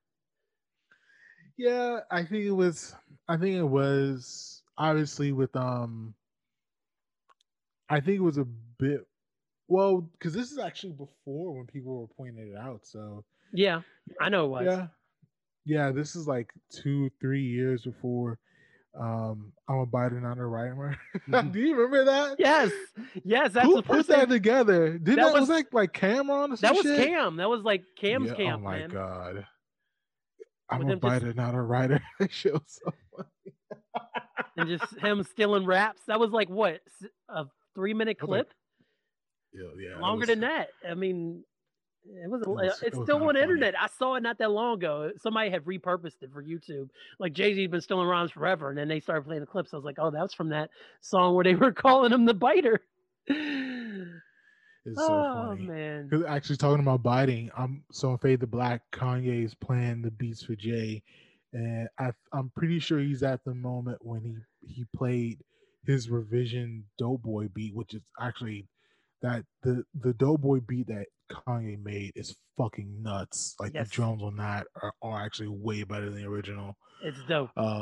It's real But dope. but back to, well, I mean, Kanye is actually integral to this album. It's funny, Kanye is integral to this album, but then he still got brushed off, which is still kind of remarkable to think about. Like Kanye has what, 4 songs in this album, 5 if you include Girls Girls Girls Part 2, Yes. and even still, he's he was he was still looked out as like, yeah, you just produce and get out. like he was still the like, and this is actually a little bit before like the pink polo shit. Like Right. he didn't really do like the polo Lacoste until like the Black Album era. And then I mean, obviously like a year later he dropped, Dropout, but the Blueprint era is like, we just found this new hot producer. We'll get him in the video for like 2 seconds, and then that's it. Right. Like go back to the dungeon. And that's So what they it is- did. It's exactly yeah, what they did to him. Last call. it's yeah, it's still, it is actually, and I mean, speaking of origin stories, like it is interesting to see how Kanye was this guy who was on the I mean, he was inside, so he wasn't on the outside looking in, but he was still getting put at an arm's distance. But then he would eventually become a pop icon, and I mean, the legacy what Kanye like became, for better or for worse, like the rock origins of that are Blueprint and Beanie. Yep. And what he wanted to give Heart of the City to DMX, but I guess DMX passed on it. Yeah. Which, I mean, that's I don't know what DMX would have done with it, but Jay-Z, he definitely handled it in the right way. Yes. Also, he got no credit for his vocals on Never Change, because that's definitely Kanye Yeah. spitting on Never Change. For some reason, Wikipedia has Michael Jackson listed as producer on Girls, Girls, Girls Part 2, in addition to Kanye. So that's interesting. I still, to this day, have never heard the uncredited vocal that Jay claims is on Girls, Girls, Girls Part 2. I don't hear it, Jay. So I don't know if you're embellishing or not, but I don't know, man. But yeah, Kanye did 4 tracks. Just Blaze turned in 3 tracks. Bink was responsible for 3 tracks. Poke and Tone, of course, did Jigga That Nigga. Timbaland came in with Ola Vito. Eminem showed up for Renegade, of course, and that's your producers for the Blueprint. So, next question, Renegade. Do you like Royce's version or I'm kidding. No, I'm kidding. I'm not gonna say do you like Royce's or Jay's version better, because obviously the answer is Jay. For me, it's Jay. Can we talk about just some revisionist? Well, I think we need to make some revisionist history. Can we Let's do it. just for once and for all just say Jay was not murdered by Eminem on Renegade? Like if you want to talk about being murdered on the song, the totality of what that rapper does, it has to be better than the totality of what you do on the song. And so like you can I guess make an argument that maybe Eminem had like the best verse on the song, but Jay's second verse on that song is fucking incredible. Yes. Like a lot of, and obviously this is a time, obviously, like when people kind of ran with like the Nas, this Eminem murdered you on your own shit, and like that became like this whole massive thing that was blown out of proportion. I think this is where we actually set the record straight. I'm down. Like Eminem did not murder Jay. Like it's like now you can make the argument that Jay had Eminem's verses, so he had a better opportunity to make, the best verse on the song, and he didn't. Okay, but that second verse, pocket filled with a lot of lint, not a cent, got a vent, a lot of instant loud stuff on the Project Bench. What you holler rent? Got to pay rent, bring dollars in. By the bodega, I ain't under my coat, feeling braver. Do rap, wrapping my waves up, pockets full of hope. Like he called drugs pockets full of Full of hope. hope. Eminem not doing that, man. Get the fuck out of here, man. Like, No, I'm come I'm on, all bro. for anything that lessens the impact of ether. I'm totally here for it. So no, no, Jay was not murdered on this. The first time I heard Renegade, I was like, one, I thought that was one of the classic Eminem productions from that era, because like Eminem's production era is pretty much from like 2000 to 2005, like when he dropped Encore. So it was one of his better beats that he put out in this time frame.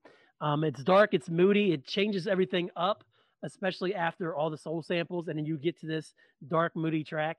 And then, yes, Eminem had a great verse, but Jay did not get murdered on his own shit. Jay's first verse is good. His second verse, like you said, is super crazy. And then Eminem comes in with the it's not a position in the they listen, and he does a great job. But the whole song works as well. Like the hook works. Obviously, the voice in Eminem version was recorded first, but Jay was able to just put his pieces in on the hook where Royce had his parts in, and they made it work, man. Like it's a great song on a great album. So no, I completely agree. Jay was not murdered on Renegade. So I'm here for that sake all day long. Anything that lessens ether. Ugh. Ether was like the shock and awe campaign of what Ether was.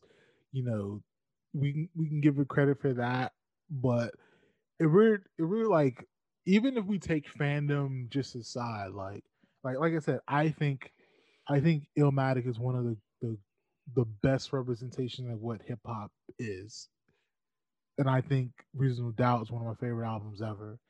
If I put that all to the side and just look at the totality of what the music actually was as far as like the disc records, I'd still take Blueprint 2 over Takeover and Ether. Because it's Yes. like if you listen to like the shit that Jay-Z's actually spitting on that song, like it's real shit. Like Nas is doing like the lunchroom, like the after school, like when you're on the bus and you joning, you cutting people up, like whatever. Right. Like, you know, it's like okay, whatever. But like if we're looking at like what Jay was actually spitting as far as like him dissing Nas on those songs, and particularly for Blueprint 2, like I just think it's kind of unmatched the quality of like what that song did. And Takeover, I love Takeover too. And he still sending shots Nas's way, but I think Blueprint 2 is probably like one of the most underrated diss tracks, especially for an artist like Jay who's mega popular. I think Blueprint 2 is incredibly underrated. And the fact that he just put Blueprint 2 on this 2 of the Blueprint 2 and then like made no big deal about it. He's like, because Nas came back with on Godson, he had it brought up another last Real Nigga Alive. He brought it up again, brought up the beef again. And so when Jay came out and dropped Blueprint 2 and literally dropped Blueprint 2, like he literally, like you said, was speaking truth. And that's the thing I've always hated about Ether, is because of course Ether's aged horribly. The beat was already terrible. The hook is pretty terrible too. But I mean, he was just making fun of Jay, and like nobody had ever came at Jay in that way, and it was amplified to the biggest scale ever. So when Jay got mad about it and went and did Super Ugly, that's when everything kind of went off the rails for.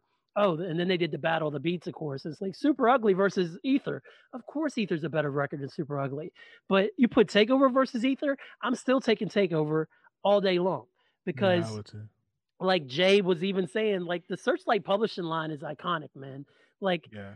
yeah, I sampled your voice. You was using it wrong. You made it a hot line. I made it a hot song. And he's like, you know who I paid God? Searchlight Publishing. Like, that's talking about Nas's business. And it's like flipping the whole thing about sampling my voice from his Stillmatic freestyle from the summer of '01.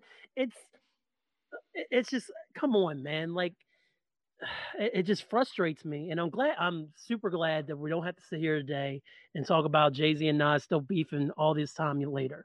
Like, nobody wants to talk about them beefing 20 years later. So I'm glad they squashed it in '05. I'm glad we've gotten the songs we've gotten, and I'm kind of glad that Jay and Beyonce still find ways to step on Nas whenever we get the chance.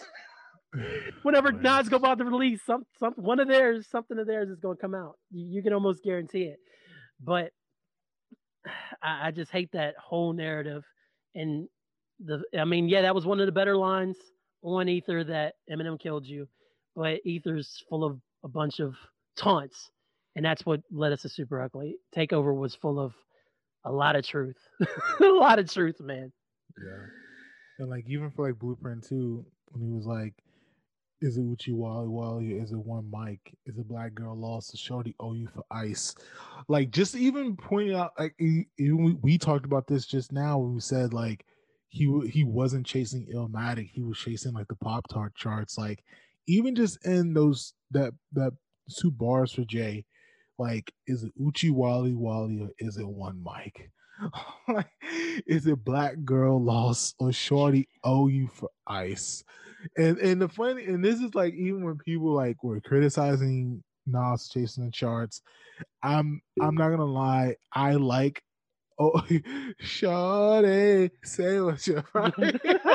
I like that Back it song, up, say what's your price. but at the same time, it's like I remember one mic being this. One mic had a moment of being a hit record, and it's like wow, like Nas is like this thoughtful guy, but if we looked at what it was like months earlier, he was shorty oh you for ice, and so it's like what's the truth?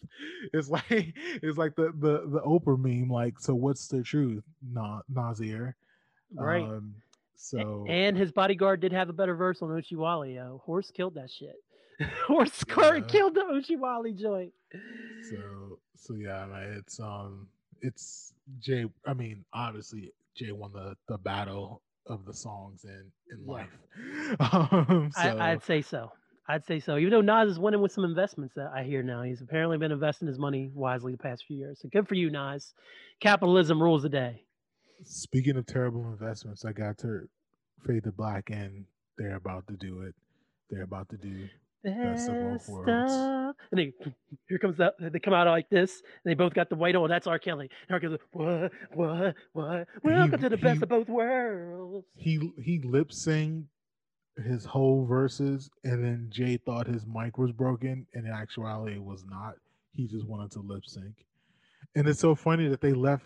You remember when Jay like taps? So when R. Kelly's like quote unquote singing his songs, Yeah. and then Jay taps into his mic and look off to the side, is because he's asking people, is R. Kelly singing to his mic or not? Yo, And he absolutely was not. I've always You seen never him do caught that? I never realized he was checking the mic. I thought he was just literally kind of tapping it. I don't know. I didn't even think that he was literally saying his mic's not working. That's hilarious. I'm slow. So yeah, so they played, and this is kind of like a shit thing for any artist to do, but they played R. Kelly's track, and he didn't, I guess, want to sing it, so he just let the track play. He was lip singing it, and Jay was like confused. But you can hear when R. Kelly like he freestyles because that comes through. But Right. especially when they do, I think it's more prevalent in the Body Yaddy Yaddy song. Yes. He's just like lip singing that whole song, which is fucking. I mean, R. Kelly's a weird ass guy, but that's just another part of it. Let's pivot to the story that I've been holding within me for so long about R. Kelly and Jay-Z. Because I was going to tell it on Catch the Show last year, and I never got a chance to. So, did you happen to catch the Best of Both Worlds tour at all, Marcus? Nah, it came to DC, but I wasn't. I mean, at that time when it came to DC, I mean, actually, this is like the time when I was not fucking with Jay because of the big line. So no, I didn't go see it. Okay. Well, me and Angel went to see Best of Both Worlds. We went to go see it in Baltimore because we had actually went to go see the Truth Tour in 2004, starring the aforementioned Kanye West as opener and Usher. We saw that in Baltimore in 2004. So when they announced the Best of Both Worlds tour, I was like, "Yo, I really want to go see Jay-Z." So we got some seats and went up to Baltimore to go see the Best of Both Worlds. So first of all, let me tell you, this show started so late, man. So I bet. late. We were sitting and nobody knew what was happening. It was the arena was full. They're playing music and they kept saying, "Oh, the show's gonna start soon." And I'm like, and this is after I think they'd already canceled one show because of technical difficulties or something. So I'm like, they're gonna cancel the show. We drove all the way to Baltimore, and they're not going to do the show. And we drove from Morgantown, of course. Yeah. So finally, they start playing the videos, like the the tour videos. So it's like they're showing these buses and they're rolling up, and one bus says Jay-Z, another bus says R. Kelly, and then the buses burst onto the stage, and then they both come out of the buses, and then they do like Best of Both Worlds, and then they do they probably did Take You Home With Me. They did like two songs, and then they rolled the buses back out, and they both left the stage, and then after that, it became a Jay-Z show, and so Jay-Z came out. Yeah. Jay-Z. So Jay's out and Bleak's out. I believe actually, Siegel wasn't there, but I'm pretty sure Freeway and Young Chris were there, and I think they did most like half of what we do, and I think they did You, Me, Him, and Her, which is super dope. But they just go into this Jay-Z show, and like I'm enjoying the show. I'm like, yo, this is dope, a Jay-Z show. And it's like after that, Jay left the stage, and then back out came R. Kelly. And I don't know if you've seen his tour outfits from the 2000s, but my man had on all purple, had on purple do-rag, purple leather, and he had on this big old belt buckle with a tongue hanging out of a mouth. Jesus Christ. Yes. And then he proceeds to start running through his catalog, man. And so it's like that was cool, especially for back then. I'm feel kind of gross. Like I've actually blacked those memories out of the R. Kelly show because I don't care for him anymore. And then Jay-Z came back out and Jay-Z did more songs. And then here comes R. Kelly again and does more songs. And then they both come back out and they do like a couple more songs off Best of Both Worlds. And I think this is when they had the second album out too that they did that had like the Don't Let Me Die Tonight and stuff. Yeah. So they came out and finished up with that. And then the show was over. And then a few weeks later, everything happened at Madison Square Garden. And the show was infamously canceled. So that was my time going to see the Best of Both Worlds. Was they were barely together, and it was super late, and I went to Baltimore to see it. So it's actually a really bookmarking time to what hip hop was, because I still remember the firestorm of, and this is when what year is that again? Was that like that was 05? 05 when that happened, yeah. So I was that time I would have been transitioning from sophomore freshman to a sophomore, WVU. This is a concert in New York City. It caused such a fucking firestorm that it swept the internet. Well, it swept like the hip hop blogs and hip hop websites at that time. Mm-hmm. It actually wasn't even real blogs. It was more like hip hop forums and shit. Yeah, websites. Yep. Yeah. Websites. And so news sites, more news sites than actual blog sites. And people were like talking about it, like R. Kelly saw a gun in the crowd. And like I remember like Jay went on like Hot 97 and was like, you can't sneak a gun into Madison Square Garden. Who would wave a gun at you? Yo, didn't Tata pepper spray R. Kelly too? Yeah, it was some shit like that. Like, this nigga's a wild boy. He was a wild fucking boy in the wrongest of ways. And like that. And so Man. it was so fucking strange, bro. Like that shit is so crazy. No wonder he don't count that in his 13 albums on his 444 album cover. Like, and we're back to that. You didn't even count right, nigga. Fucking strange. Didn't even count right. Christ. What's the worst Jay-Z album cover? 444. It's this mauve. It's just fucking. It's beige taupe. Taupe. That's what you said. It's like Times New Roman. It's like, it's just, come on, Jay. You fucking mailed that one in, Playboy. But I do want to say shout out again to Jonathan Mannion for another great cover on the Blueprint, though. He did Reasonable Day, he did Blueprint. 444. I think it said 444. I mean, Jonathan Mannion, you working the Microsoft Paint now, buddy? I mean, the Microsoft Word, actually. It's fucking Microsoft Word. It's fucking fucking guy, man. He That was a probably fucking got billionaire. he got the That was a album fucking cover template. billionaire. He got the album cover template and he just typed 444. And he's like, this is his 13th album. My god damn. You couldn't even take a picture for the fucking album. Like, Jesus Christ. The picture's available in title only. I mean, Jesus. It's terrible. Jay, if you, and that may be Jay's last album. Like, well, technically, the Car is his last album, and that album cover it's okay. That cover is not. I mean, at least it's a fucking picture. Like, it's not just fucking type Beyonce and Jay-Z album. Like, I think we're going to get one more Jay album at least. I I think we're going to get a Dread J album. It's got to happen. It doesn't have to, but I feel like it's I was going gonna say to happen. I don't know if it needs to happen. It probably will. It does not need to happen. I would prefer him to do guest spots on albums like he did with Electronica. Technically, I mean, it's so the album is billed technically as a Jay-Z and it's billed like Raekwon's and Ghostface albums were. Right. But at the same time, like, we just consider those Wu-Tang albums. Like, I don't consider that like a solo Raekwon album. I don't consider like Iron Man a solo Ghost album. Supreme Clientele was his first real solo album, I think. Yeah. And so that's a part of the 13, Jay. Add another the fucking 20. Add another notch. Jay Electronica, Jay-Z album. Add that notch to it. His next album is going to say this is his 14th album.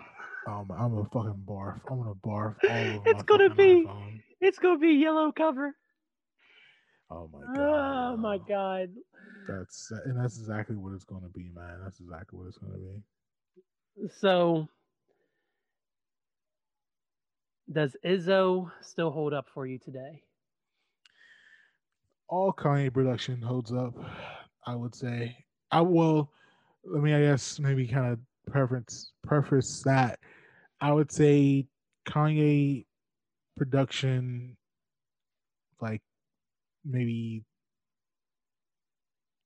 2000, and I mean, I would say anything from like the shit he was doing, the early shit he did with Bleak up, like that shit all still holds up. So, I mean, Izzo is still a nut sample. It's definitely like, you knew Jay was going to make that a single. Like, there's no way that song would have been an album cut. I think in the pantheon of like Jay singles, it's probably middle tier. I wouldn't, but I mean, but again, like, if you think of even like the most popular kind of Jay songs as far as like singles, and then like Rang Out and like clubs and parties and shit, like it's a little bit before this when we do like the shit that we get from not necessarily Change the Game, but I would say what's the shit he has with Pharrell? I Just Want to Love You. Yeah, I Just Want to Love You. Like, that shit popped off like in a major way. Yeah, it did. And then I mean, Big Pimpin', you know, that's top tier Jay singles. Oh, absolutely.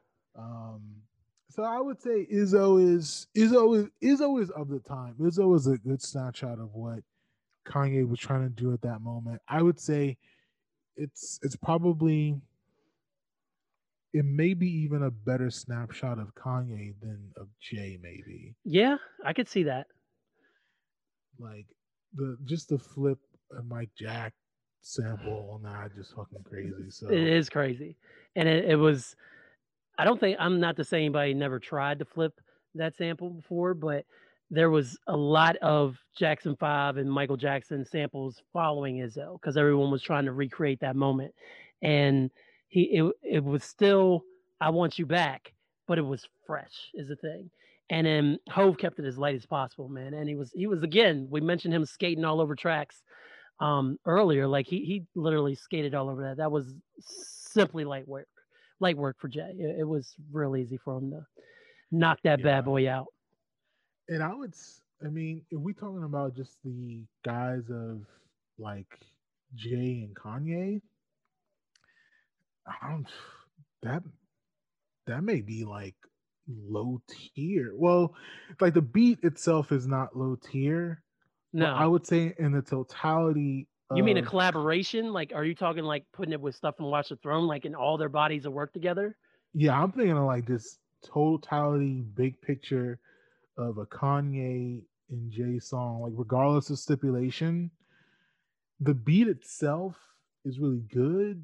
But if we look at like just Kanye production for Jay, I mean, fuck, like, I mean, I would say Guess Who's Back is like upper echelon of like just Oh, fucking craziness. it's amazing. Guess who's Bizak? Your boy. Yeah. Such a great, and it's a Scarface record. Shout out to that Scarface Yeah. record, man. The Fix is an incredible record from start to finish. Scarface got a lot of good records, but that's always been my favorite, man. Yeah, and we covered. I like I said, I think "Do You Want to Ride" is like one of Jay's best songs. That's a Kanye song. If we think of, I mean, I think "Swagger Like Us" was a song that, if we're being kind of honest, like the song itself is a bit mid, but the beat on that is just fucking. The beat and the MIA sample flip is just fucking crazy. Yeah, Poppin' Tags, I would say, Poppin' is Tags really is so underrated. good. Killer Mike, man, and Big Yeah. Boy, Yeah. so good. And then, I mean, "Run This Town" is a better Kanye song than it is a Jay song, Yeah, even though it's on Blueprint 3. I love "Already Home," the Kid Cudi, the one he's on the hook on. I do I love too. that song. Great record. Yeah. And then obviously the shit that we had on Watch the Throne, and even kind of just features that Jay is on, like So Appalled.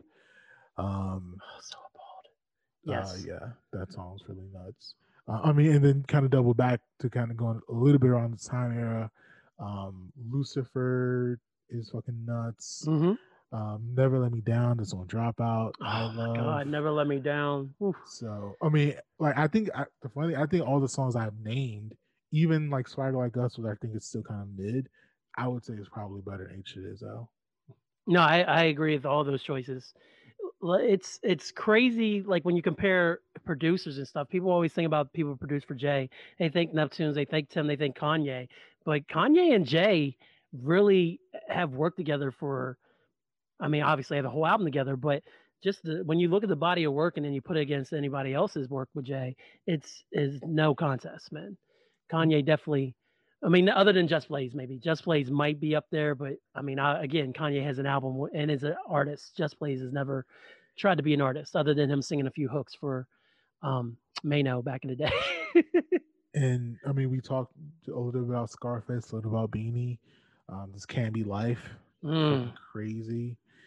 I didn't want that the respect to Jay. I wanted him to go hard on it. Leave it to Kanye. I know, but I think we were talking about the best producers to get the best out of Jay. I think it probably comes down to totality wise, Just Blaze and Kanye. Yeah. If we look at Just Blaze, I mean, we got Song Cry, we got You Don't Know, we got Breathe Easy, we got Girls, Girls, Girls, and that's just from this album. Right. And then obviously You Don't Know remix.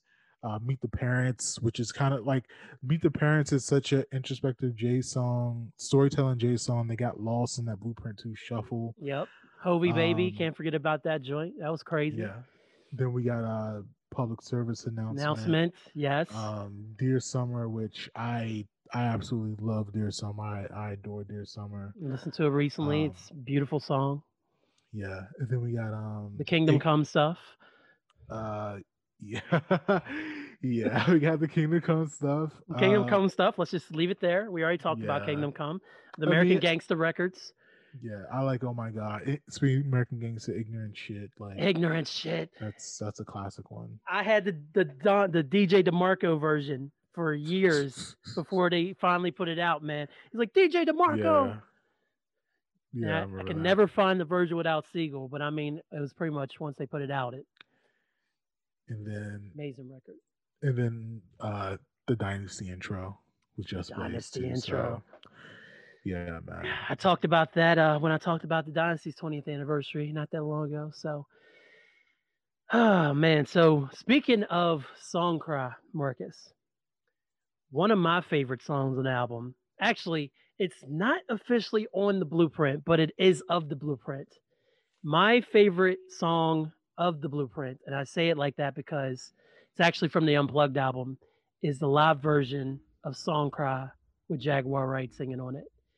That is probably my favorite song next to You Don't Know on this entire album run. Because if Unplugged, just say it is like a bonus disc that goes with the Blueprint, I'm gonna say Song Cry live is probably my second favorite track on there. All right. I haven't revisited Unplugged in forever. But that was definitely of the moment. It was a very cultural thing. Mm-hmm. I mean, shit. I mean, MTV just doing Unplugged in general, but then what Jay did with that, with the Roots band backing him, some real dope shit that happened, man. Oh, incredible. And Jaguar, the way she sings it, man, like the live version is longer because they literally just let, after Jay finishes his last verse, the Roots and Jaguar go to work, man. And Jay says he got lost for a second listening to her sing. And it's easy to do because she literally, like, the song is already raw enough about love lost because of the drug game and mistakes made and things like that, and cheating, of course. A little bit of foreshadowing on Jay's part, but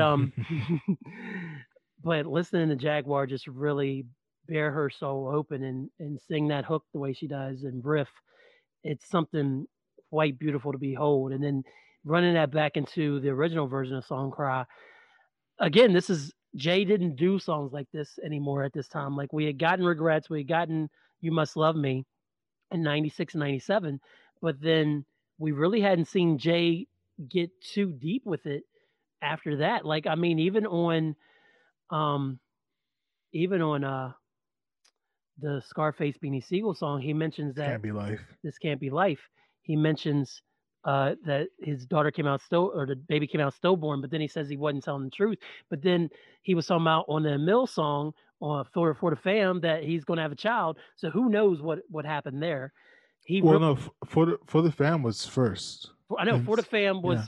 was first. It came out in before that, and then he said the baby came out stillborn. So Jay now in later interviews claimed that the two stories weren't related.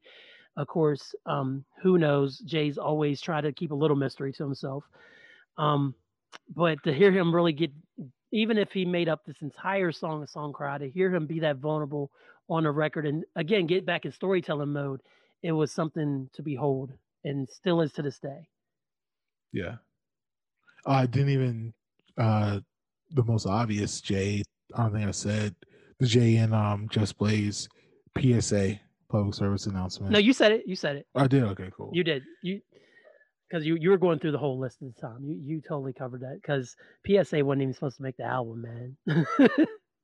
I mean, yeah, man. Like that's that'd be the Black Album episode. If we ever do that, but we'll do it. Yeah, but your guest spot is secure. Don't worry. Thanks, I appreciate that. But for Blueprint, I think I already said my favorite song from this. You Don't Know. You Don't Know. What's your favorite track from this? No, it's You Don't Know.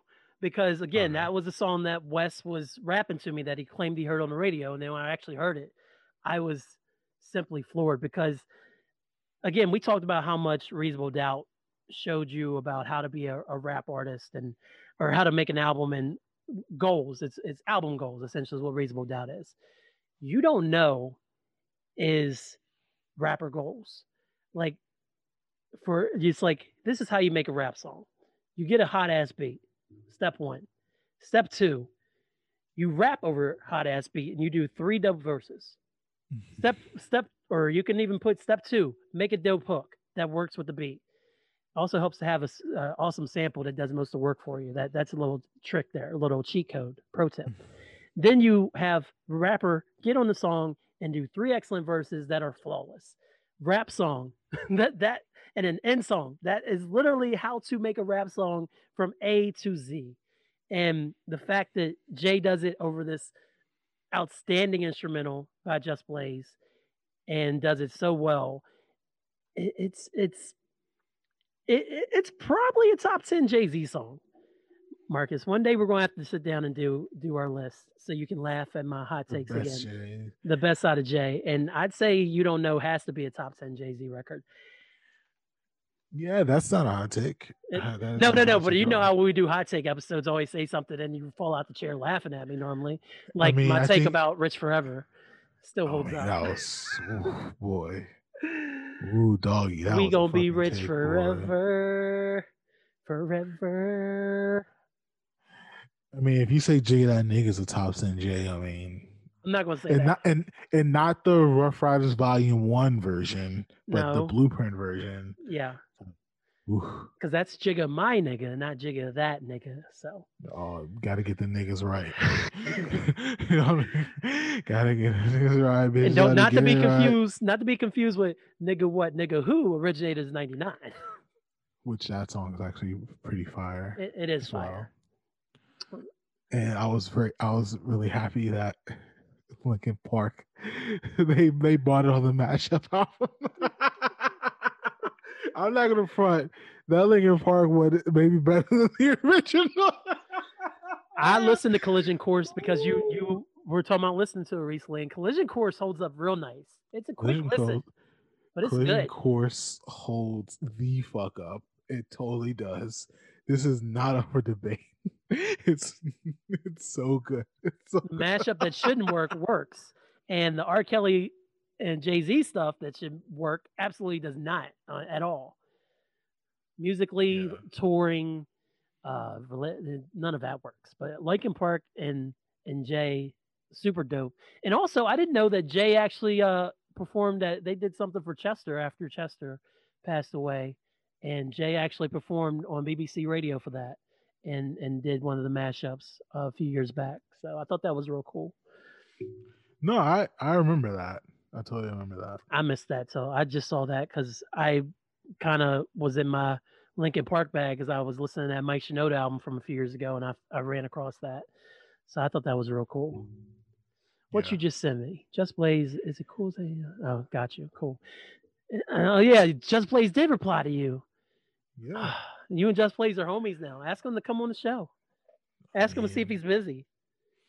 He's such a storyteller that he would be an amazing interview. Oh, of course he would be. I mean, he was always great on Combat Jack show. I know. Rest in peace to the God. Yeah. Rest in peace to the God. Combat, man. Yeah. So I know you. I mean, I guess we agree that Jigga My Nigga is the lowest point of the Blueprint. Yes. And You Don't Know is the highest. You know, the funny thing is, when I first listened to Blueprint, the rip that I got, the final song, it still had the bonus tracks in it. So it wasn't segregated. So the track was like 9 minutes long. Yeah. That's how it was on the album version. No, it wasn't wrong. Yeah. But the thing is, like, if you're in this, like, obviously the streaming era has corrected this because Spotify has them segregated now. But right. This is one of those albums that I put on the iPod and I just listened to. And it actually took me a long time to find these bonus tracks. That's what I told Lamb. Go ahead. Yeah. And so it was like, I just remember one day I was listening to Blueprint and then Mama Loves Me finished. And then I just let it ride. Like, I don't know what it was. I don't know if I spaced out or whatever. I just let it ride or whatever. And then all of a sudden, I just kind of noticed that I'm not hearing any music. And then I look at my iPod and I see, why is this track 9 minutes long? And I like skipped and I hear like just some rapping about like jumping jacks and shit. And I'm like, what the fuck is this? And then like I totally stumbled on those bonus tracks by complete accident. And that's how I heard Lyrical Exercise and Girls Part 2. That's hilarious because that is how I discovered there's bonus tracks on Volume 3. Because again, Volume 3, the very last song on there is the Hova song outro. And for some reason, I was playing it in my room one day and I was just letting it run. And then all of a sudden, bam, bam, bam, bam, I was like, wait a minute. Dun, dun, dun, dun, dun, dun, dun. And of course, it was still edited. It was a Walmart edit. Jigga, what's my name? And I was like, there's bonus tracks on volume 3. And then Jigga My Nigga played, and then Girl's Best Friend from the Blue Streak soundtrack played. And so that happened to me. Jeez, I forgot about that song. Yeah. Damn. Yeah, man. Because I think Wes's copy of his bootleg did have Breathe Easy and Girls, Girls, Girls separate. Or at least made a note there was bonus tracks, so we would keep listening to the last track. But I don't know why he did that, because I don't, off the top of my head, he's the only artist I can think of that at least did that twice, where he buried full ass records. Now, obviously, in Volume 3, these were off of other albums, but these are two completely new records that he just was like, I want to put these on here, but I'm not going to tell anybody. Just throw it after there. Yeah. Yeah, it was very, and maybe that's kind of a holdover from the vinyl era. I mean, it's way later than the vinyl era, but Yeah. just the idea of sneaking something in there, and then if they find it, they find it or whatever. But I mean, we're kind of living in an era now where there's literally no reason to ever do that again. So, No.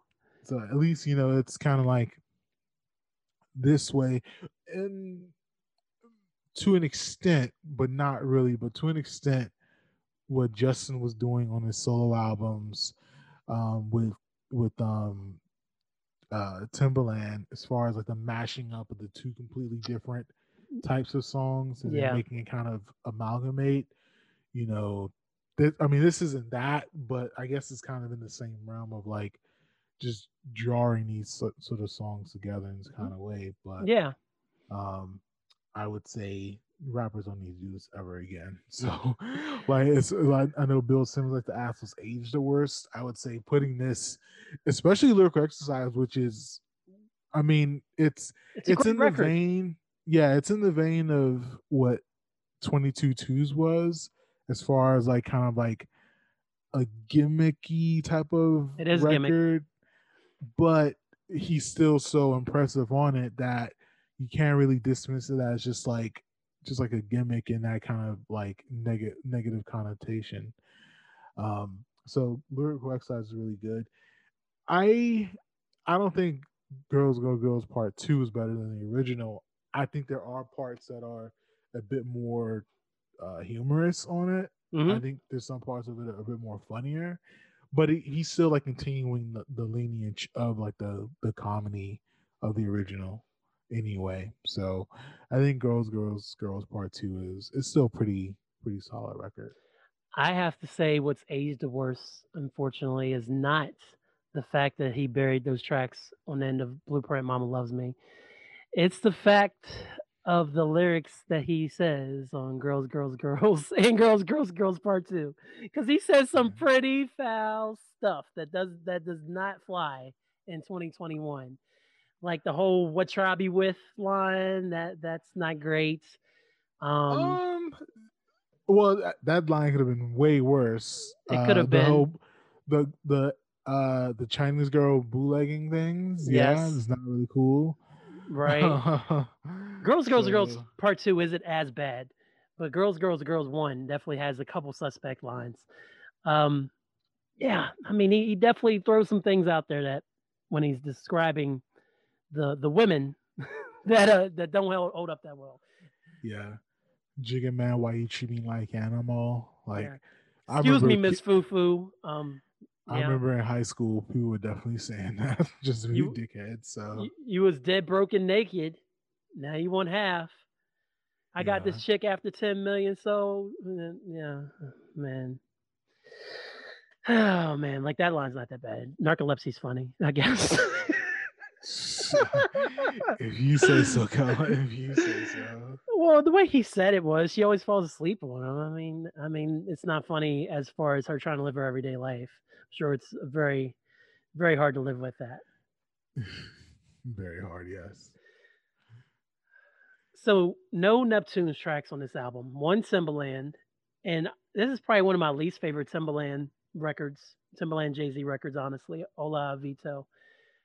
Simply because this was the era of the videos. They would do the whole video. So they did the Izzo video, and at the end of the video, they switched the video, and it's like we're going to do a different song, give you a preview of another song on the album. I can remember Missy doing this a few times. Like she did this with one a video, and then the end song was like lick shots off of This was off of the Missy Misdemeanor album or the Missy. What damn it was that? Don't say it. Missy So Addictive album. I remember discovering that song that way. So it was real cool for artists to play another song at the end of their video to kind of show another album cut. And they played the beginning of Ola Vito at the end of Izzo, man. And I got real hyped for that record. I was real excited to hear it. And once you hear the whole thing, it's good. But then it's like it's not as great as I thought it would be, but it's still a solid record, man. Never change. Great song. We got to talk about Heart of the City though before we get out of here. I feel like it's the centerpiece of the whole album in a way. Would you agree or disagree?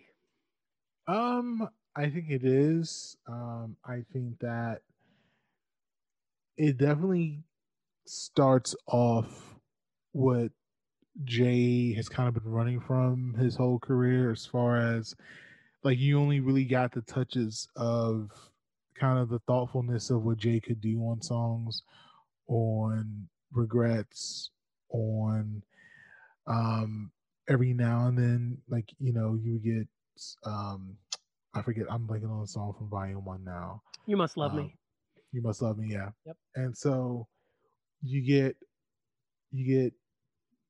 Heart of the City, then You Never Change, and you get Song Cry, which Never Change isn't necessarily that kind of introspective. It's still pretty braggadocious, but you get Heart of the City and then Song Cry, which is Song Cry is like I think a lot of girls, a lot of women, especially in the high school that I went to, especially like young girls who were my friends at the time, and even after that, like I know, like even girls from New York, like I know a lot of girls that say "Song Cry" is their favorite Jay song. But that was a song that really touched a lot of women in that kind of time, in that era. But I think of that album in totality, I think Heart of the City really kind of stuck the landing in that way.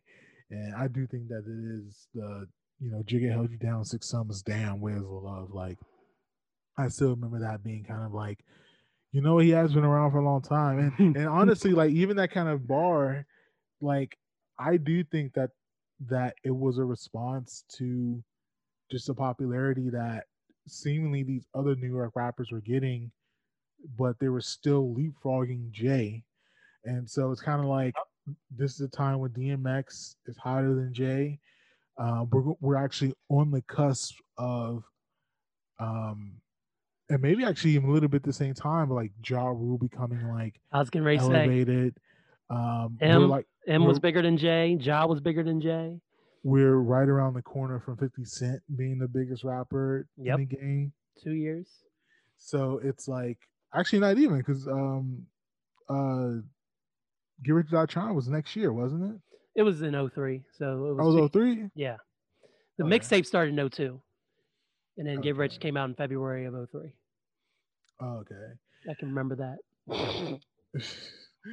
All right. So, but I mean, even still, like, you know, I think this is, I know Jay likes to like do the sports comparisons, but you know, I do think that this is just a situation to where he's super competitive and he kind of wanted to respect in that kind of way. So I think I think Heart of the City, especially that bar in particular, kind of was like the staking of his claim, like planting his flag, so to speak, to try to make his name into that kind of mantle.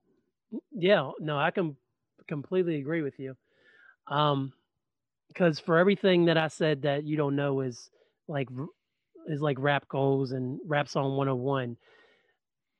Again, Heart of the City it starts the whole run off of Jay being a little bit more introspective on the album, aside from him getting a little braggadocious on Never Change. But I mean, he really does break it down the whole verse, man, like on each verse. And I really love the very last verse, man, like the Richard Pryor gonna burn up, and I can see the Turner break up, and I wake up to more bullshit. You knew me before records. You never disrespected me. Now that I'm successful, you pull this shit. Nigga, I'll step on your porch, step to your boss. Let's end the speculation. I'm talking to all of y'all. Male shouldn't be jealous. That's a female trait. What you mad? Because you push dimes and he sell weight. Like that whole verse is nothing but jewels. And then to end it with the ultimate, obviously I heard this line before then, but to drop the ultimate line with "What you eat don't make me shit," where's the love? Um, it just really goes to show you that while Jay is trying to stake his claim, he's also trying to say, despite everything that y'all are putting against me, and despite the fact that I don't feel like I'm getting the recognition I deserve, I'm still going to do me at the end of the day. And it's something that Jay is obviously continuing to carry with him to this very day. And this whole song could be a Jay-Z mission statement. It really cool. Really could. And isn't the line about arguing fools on this song on this track too? Like people from a distance can't tell who was who. Or am I thinking about a different song on the Blueprint? Is about who? No, Jay said something about he doesn't argue with fools because people from a distance can't tell who was who.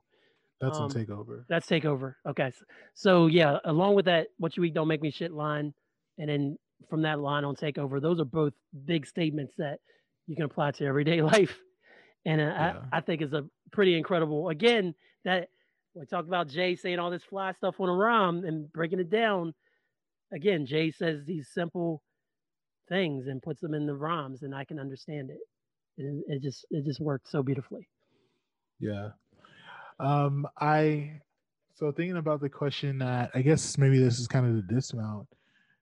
So thinking back when kind of thinking about the apex of Jay and from the 2000 to about 2003, I mean, even we maybe even include maybe a little bit even before this, even think about what 99 maybe. I mean, obviously, we have volume 3, but then we get the For the Fam. Then in 2000, we get Backstage, and then even the Backstage that tour documentary. It had the soundtrack, but more so the just kind of the creation of the J myth. And we even see the creation of DMX myth, and DMX did lap him in that way. But, this is still kind of a Dane Dash Rockefeller kind of production. And so we do kind of see the respect that Jay gets, the scene where DMX is talking about his favorite rappers, and he says the best rappers, and he says it's either, if we're talking about the best rappers and we're not including myself, it's always him and Scarface, which that kind of stamp for, if we think of, DMX is like the best rapper at that time, for him to stamp both of them, it kind of like cements that, like Scarface and Jay, they're like two legends in the game. And that always stuck out with me. I always thought of that scene. Yeah. Because you never, at that time, like, obviously, we have like rap magazines, and like, music videos and like stuff like that. But we don't really get, at that point, we didn't get a lot of insight to who these people really were. We didn't have like IG and Twitter, and we always had some kind of buffer between the rapper and the public. But for DMX to kind of get that personal talking for rap, just from a rap fan's perspective, I thought that always stood out with me. And then everyone else kind of talking about Jay and like how important he was to kind of Rockefeller into New York at that time. I always thought it was kind of a really kind of dope thing.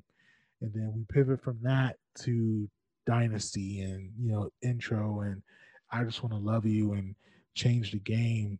And him still building up that steam, him still really creating a name for himself like in the rap space. And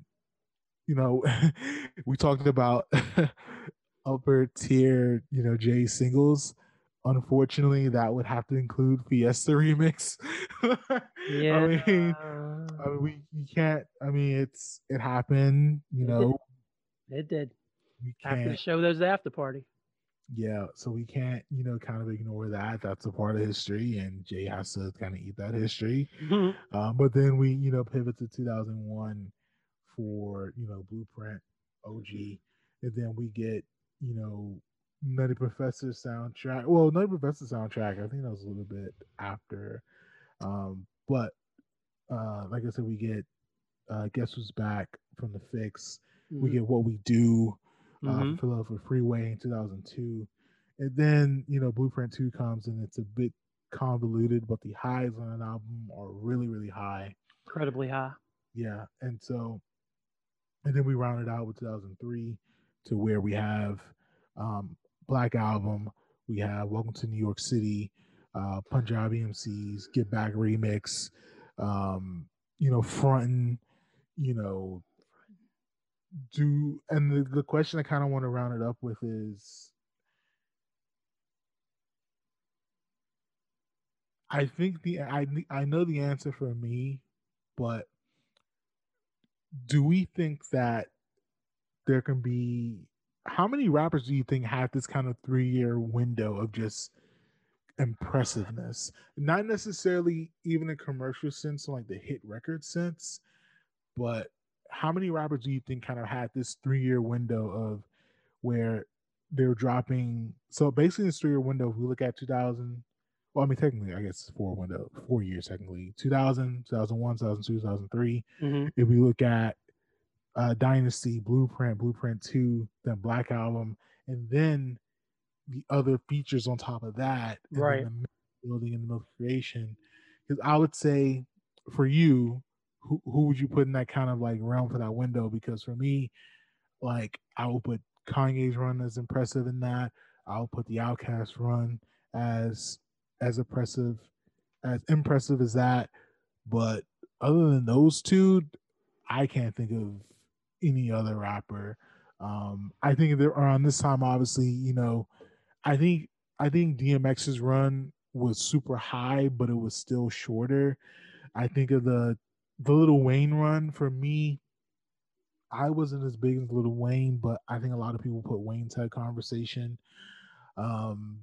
If we think of Dipset and what that movement was, like, that was definitely a movement, but their run was not as deep as those other rappers, even though it was still like a fun era and a fun time in that moment. But who would you kind of say kind of has that kind of window, that 3-year window of just like super impressiveness? Well, I don't disagree with you. Big kind of had it a little bit, but I feel like people caught on too to short though. It was pretty short. Like people caught on to Ready to Die like more like around 95ish, and then he was gone by 97. Pac, of course, went to prison, and then he came back out, and then he was gone within 9 months. So again, that hurts him a little bit. Wayne, I love mixtape era Wayne, but I can't compare that because Wayne again had a massive amount of output. He had way more output than Jay had in this era, and that is more of quantity beating quality. Yeah. Him never really had it because I'd say peak Eminem would have been from 2000 up until 2003, but then he messed around, dropped the Encore, and lost a lot of credibility there. So bad. Nas never consistently had a run like that. Maybe the run up to It Was Written, but I mean that he only had one album right there. He only had Illmatic in that time.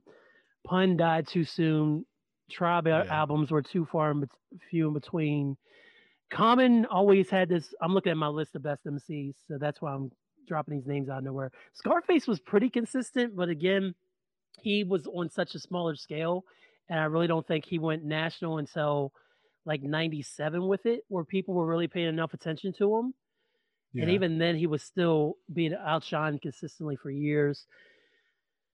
If I had to say anybody who came close, I feel like Busta kind of had a run there from the time his first album dropped in '95 up until the time until he dropped until about 2000, honestly, because I think everything he dropped from the very first album up until Extinction Link, or from the Coming until Extinction Level Event in '99, I think all of those albums worked really well.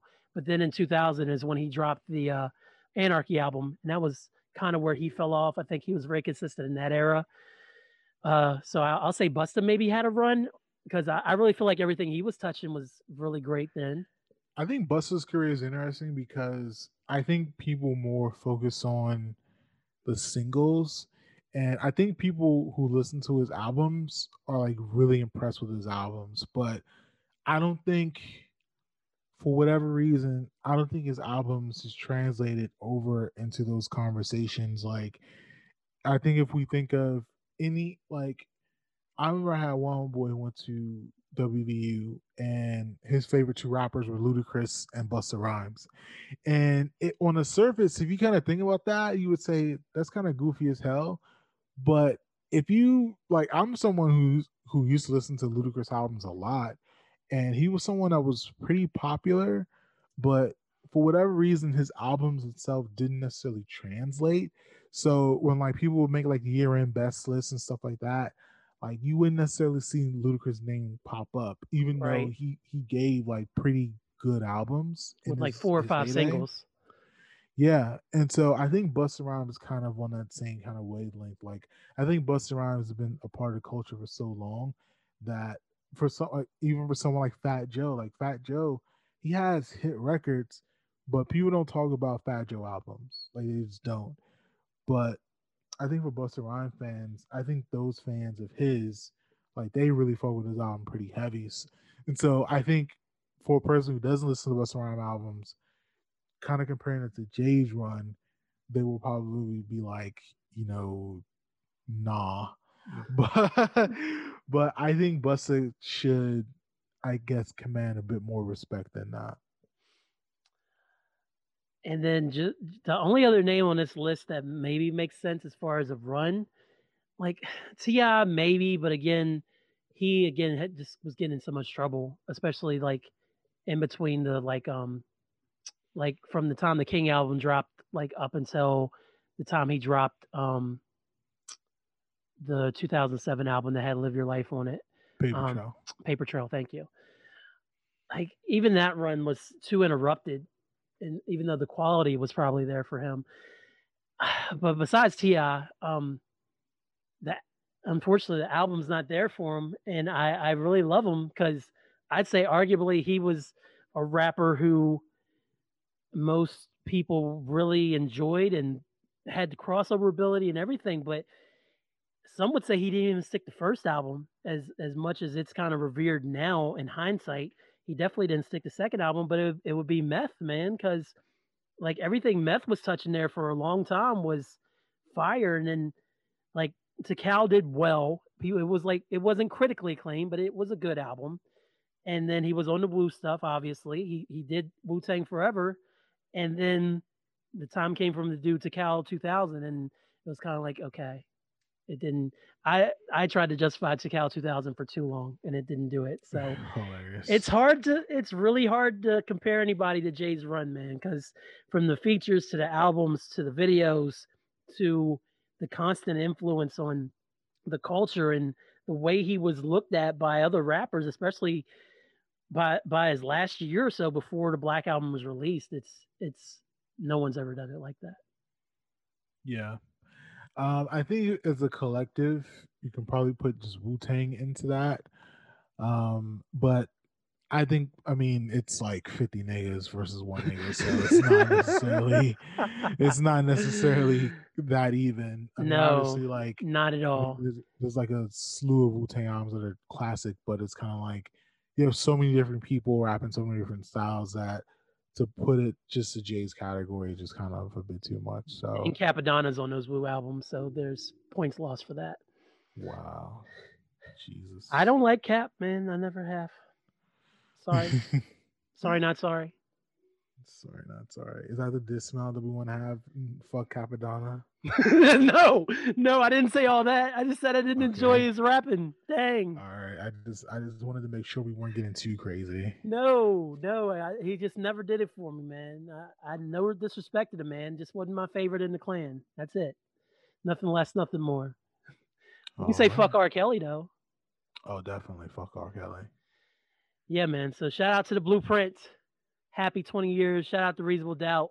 Happy 25 years. And we'll have to do this again sometime, Marcus.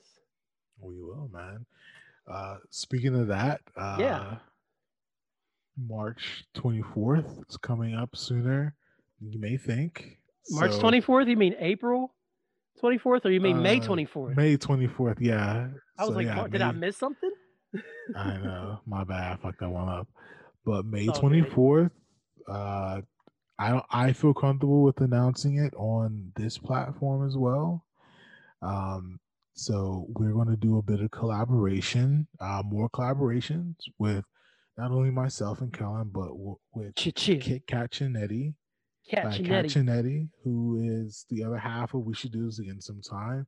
We're going to collaborate on a mini podcast series for Sex in the City. Yes, we are. We are. So we're going to do, the plan is to do about a 5-episode run, but more on that when that comes. But that'll be dropping the end of May.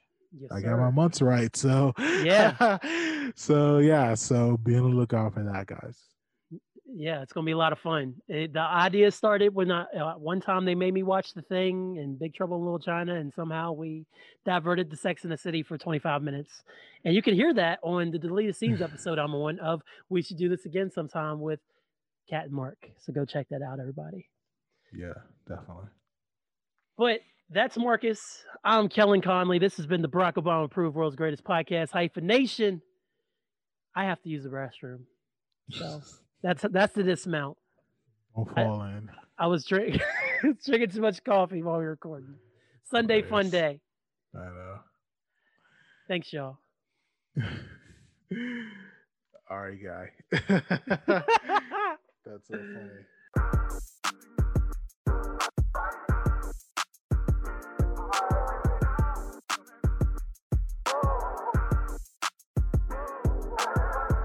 You've been listening to the Barack Obama Approved World's Greatest Podcast, hosted by Kellen Conley and his semi-regular co-host, Marcus Showin' Mad Love Robinson. Find Kellen on Twitter and Twitch at B-, Instagram at ZB-, on Facebook at -universe, same for YouTube.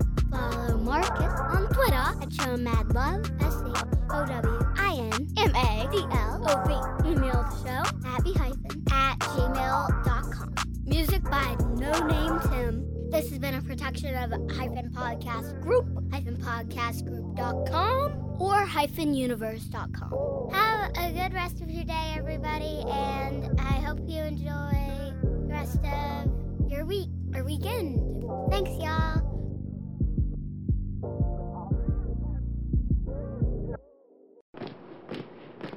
This is a Podcast production. Are you not entertained?